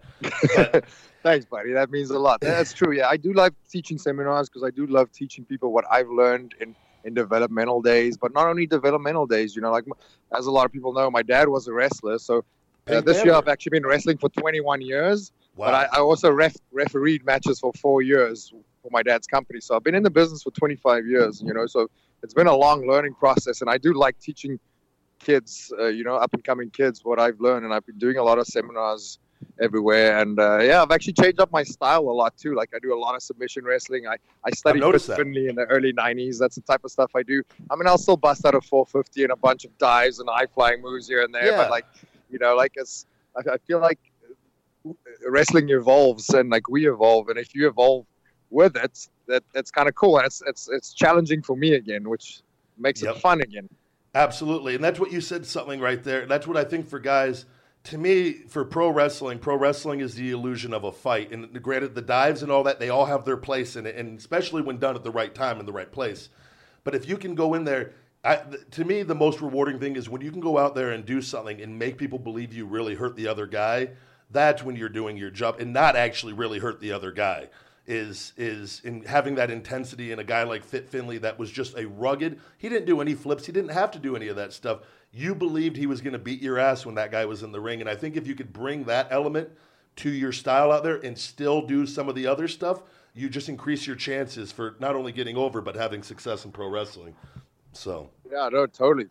I mean, people can learn from that. I mean, there's so many good guys in that era. You know, the Fit Finley and the Dean Malenkos and like the Chris Benoits, the Eddie Guerreros. Those guys were phenomenal workers, phenomenal storytellers. I mean, they could do all the moves, but like, I mean, they didn't have to all the time. Yep, and that's the key. And the key is longevity too in this, because if you're in and out, there's that's not the right approach in my mind, anyways. But what do you have going on? Right. What do you have going on now? You mentioned the CBD, and me and you talk about that stuff a little bit in California.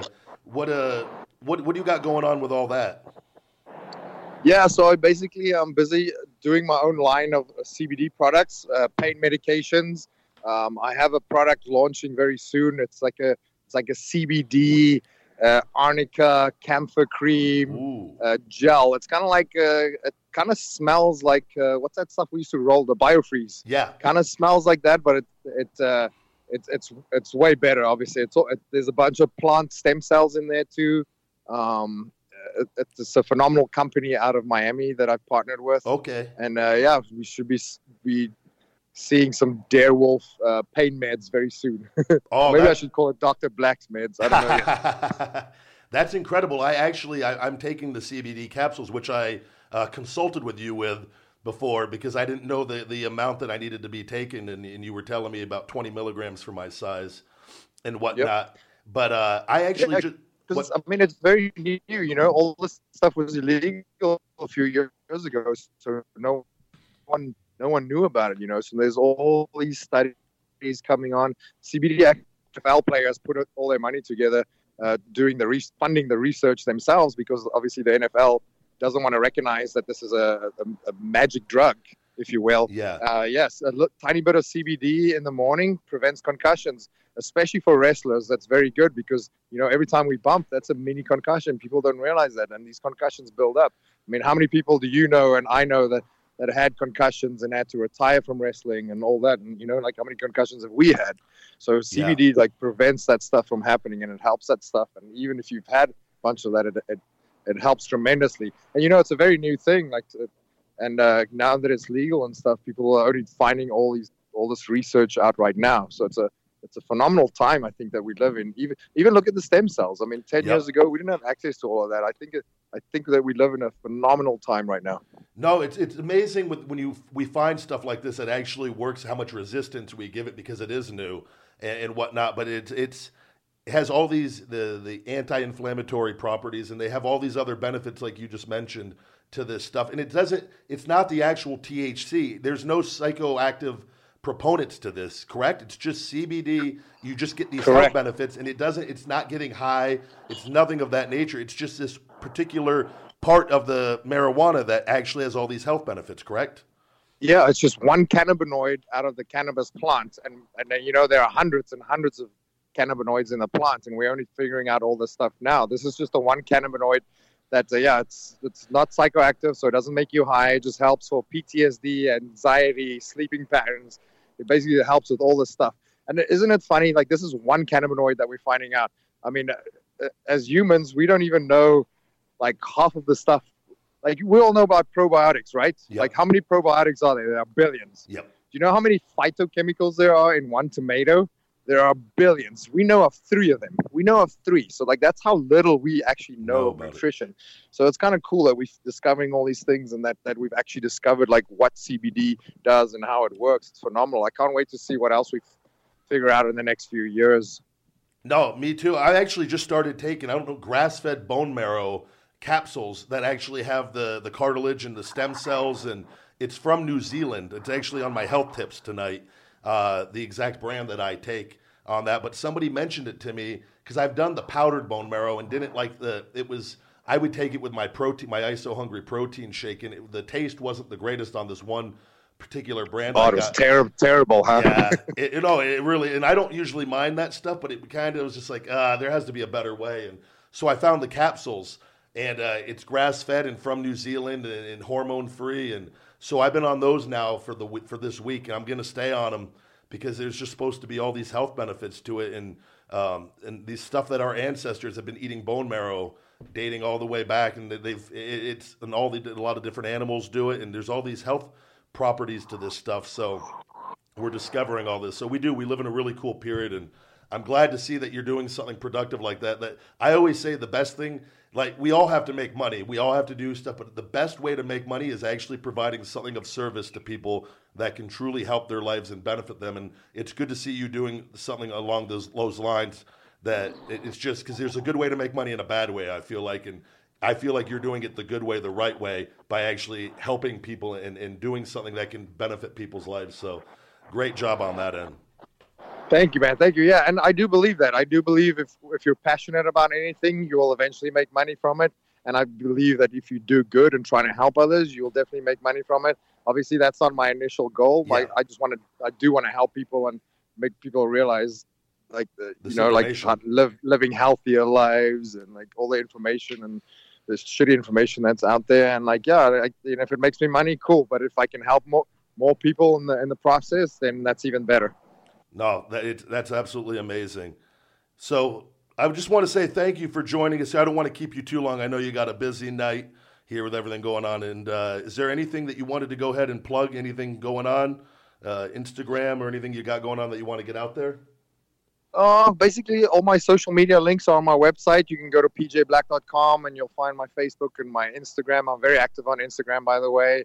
I have a little YouTube channel, which I have some of my favorite independent matches on there. A lot of my skydiving stuff is on there. A lot of my base jumping stuff is on there. And I'm busy editing my base jumping documentary right now. Like everything that I did, all my surgeries, I documented the whole thing. Oh, wow. The whole 12 months. Nice. And it's just, Smart. I edit everything myself, so it just takes time. It's probably going to take me another month or two. But yeah, that'll be on my YouTube channel. And yeah, all my social links, and you can buy some cool merch. Everything is on pjblack.com. Awesome. Well, PJ, thank you for joining the show. It was a pleasure talking to you. And hopefully we can do this again sometime. Yeah, definitely, man. I'm really stoked to be the first guest on your show. I've been actually meaning to ask you. I was like, yo, when are you going to get some guests on your show? Let me co-host one of the episodes or something, man. So you're more than welcome to be the first guest. And I got an extra seat in here. I got a 3-seater. Asian Joe's usually in one of them, but I got an open seat if you want to ever come in. It's a short drive to Vegas, and you could be a guest on the show whenever you want. Okay, that sounds good. I'll take you up on that, man, because I'm actually I have a couple of Vegas shows coming up. I think the 30th of September, there's a pretty big show with me, Teddy Hart, John Morrison, a bunch of us, a bunch of good indie guys coming together in Vegas. So that should be fun. I'm gonna come say hi to you. And that's actually, I just reached out to FSW about doing some shows for them here and working something out finally to do some shows in Vegas. So I might be doing one of those with you eventually. Okay, sounds good, man. Let's bring back the faction or something. Yeah, I think a lot of people would be happy to see us do a tag match. So you never know. I know, that would be dope. I'll be excited for that. I would too. All right, buddy. Well, thank you for joining us. You have a good night, and we'll talk again soon. Thank you guys for having me. Have a good night. You too, buddy. Take care. Hopefully you guys enjoyed that interview with PJ Black. Thank you, PJ, for coming on the show. Part 2 there. As always, it was great catching up with PJ. He's one of the really good guys out there. It'd be awesome if he comes to the show. Yeah, me and him have a lot to talk about. He would fit in nicely here, and he's talked about driving in from LA and coming into the studio to whenever we need another voice. We don't always have to do interviews. I feel like driving in would be too subtle for him, that he would have to like parachute in. Yeah. I filmed the whole thing. It freaking lands in your freaking pool. It's like, hey, PJ. He's still doing it. I got to give him credit, man. He's one of the true guys that he lives up to the gimmick. He's. I thought after his incident he would be done with all that. He's. That's one guy enjoying life. No, he does. If you watch his Instagram. Follow PJ Black on Instagram. I believe it's PJ450, or something of that nature. I can't remember. He says it on there, but he's still doing stuff. He's living life every day, man. Awesome. I mean, he's in a really good place mentally. So I'm very happy for him. With that, I think go ahead. We'll do a little plugs here to close out this week's show. I was going to go with "Behind Blue Eyes" by Limp Bizkit, a big Limp Bizkit fan. But I like putting the songs of the weekend because then I think the YouTube show gets flagged now. every time. So I don't, because you're not allowed. And they actually did that.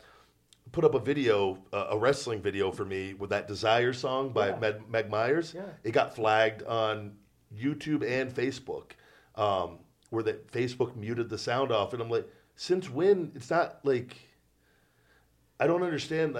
You can't even use music now. What's crazy is though, like I remember I posted up an old video of a high school musical that I worked on. And it was a song, like, Les Miserables or something like that. It was a song, and they were singing, and they cut out the song, saying it's copyrighted. And it's like, someone else is singing it. What? How's that any different from, like, American Got Talent or, and stuff like that? It's on YouTube. Just more rules with these platforms. Yeah, I don't know what the deal is, but I think maybe we'll just keep the song in for the podcast for iTunes and Stitcher and not put it on the YouTube from now on. That way the show doesn't get flagged. 'Cause I don't know if the show got pulled or they just... Maybe we should just start singing the songs. Yeah, just me. It's one way if we don't want anyone to listen to the show. Yeah. All right, Joe, anything you want to go ahead and plug? AsianJoe.com. Oh, sorry, it was a little loud, but Webmaster Joe. Webmasterjoe.com. Webmaster. I do have webmasterjoe.com actually, but I haven't done anything. So, but Webmaster Joe on Twitter and Instagram. I think I'll be doing some traveling, so I post just some fairly funny photos up online for anybody who's over 18. My Twitter is actually kind of adult-oriented, so if you're little kids, do not go Twitter, but Instagram, safe. Good deal. JD? www. Well, hold on a second. How do you guys say W? Do you say W or W? W. W? It should be double V. That's how I just say W. I've never really. I just W. Just skip the www and just say the name and .com. Nobody does the www anymore. Unless it's like a subdomain, but no one uses www anymore. I don't know why. I just had like a flashback in my head to like Todd Pettengill giving a report for something, and he's like the WWF SummerSlam, like they really emphasize the way the W, yeah. So, but no, I say WW, but IronAttitudeBelts.com, and you can check out my Instagram at IronAttitudeJD for all the coolest and latest and greatest customized weight belts. If you are in the market for one yourself, drop me a line. If you're in the market for a present, you want to impress your girl and she goes to the gym, Nothing says I love you like I want you to lift more, but I want you to lift more in a cool weight belt, so I'm going to buy it for you. And if you don't know what to do or how to do it, drop me a DM and I'll help you out. Cool. Hey, JD, did you ever look at the tile to incorporate into the what belts? The tile app? I did, and then I totally forgot afterwards. So I have to go back. Things have been pretty insane for me the last 2 to 3 weeks, but I took a peek at it, and I definitely have to revisit that. But also, I have to figure out a way to put it in there and have it, be secured. Yeah, for sure. Good deal. All right, guys. For me, on social media, at CWTBG and at Ryback22 on Twitter, at Feed Me More Nutrition on Facebook, at The Big Guy Ryback22, and at Feed Me More Nutrition on Instagram, Ryback247 on Snapchat, YouTube.com/Feed Me More channel to catch this podcast each and every week on YouTube. My P.O. Box for all fan mail, P.O. Box 752740, Las Vegas, Nevada, 89136. Check out the Amazon merchandise for Feed Me More and Feed Me More Nutrition on Amazon merch on Amazon. Feed Me More Nutrition on feedmemore.com, Amazon and eBay, and in Las Vegas at Wise Chiropractic. For personal video shoutouts for any occasion by myself, go to cameo.com/thebigguy.ryback. Check out Wake Up It's Feeding Time, my motivational book on Amazon and paperback Audible and Kindle formats. And for pro wrestling bookings, book the big guy at yahoo.com or Bill Behrens at showbiz at AOL.com. And check out Fuel Meals, my personal meal prep service. Save 15% at fuelmeals.com with discount code TheBigGuy. And that's it for us this week, guys. Thank you for tuning in. You've just listened to another episode of conversation with the big guy. Bye. Feed me more.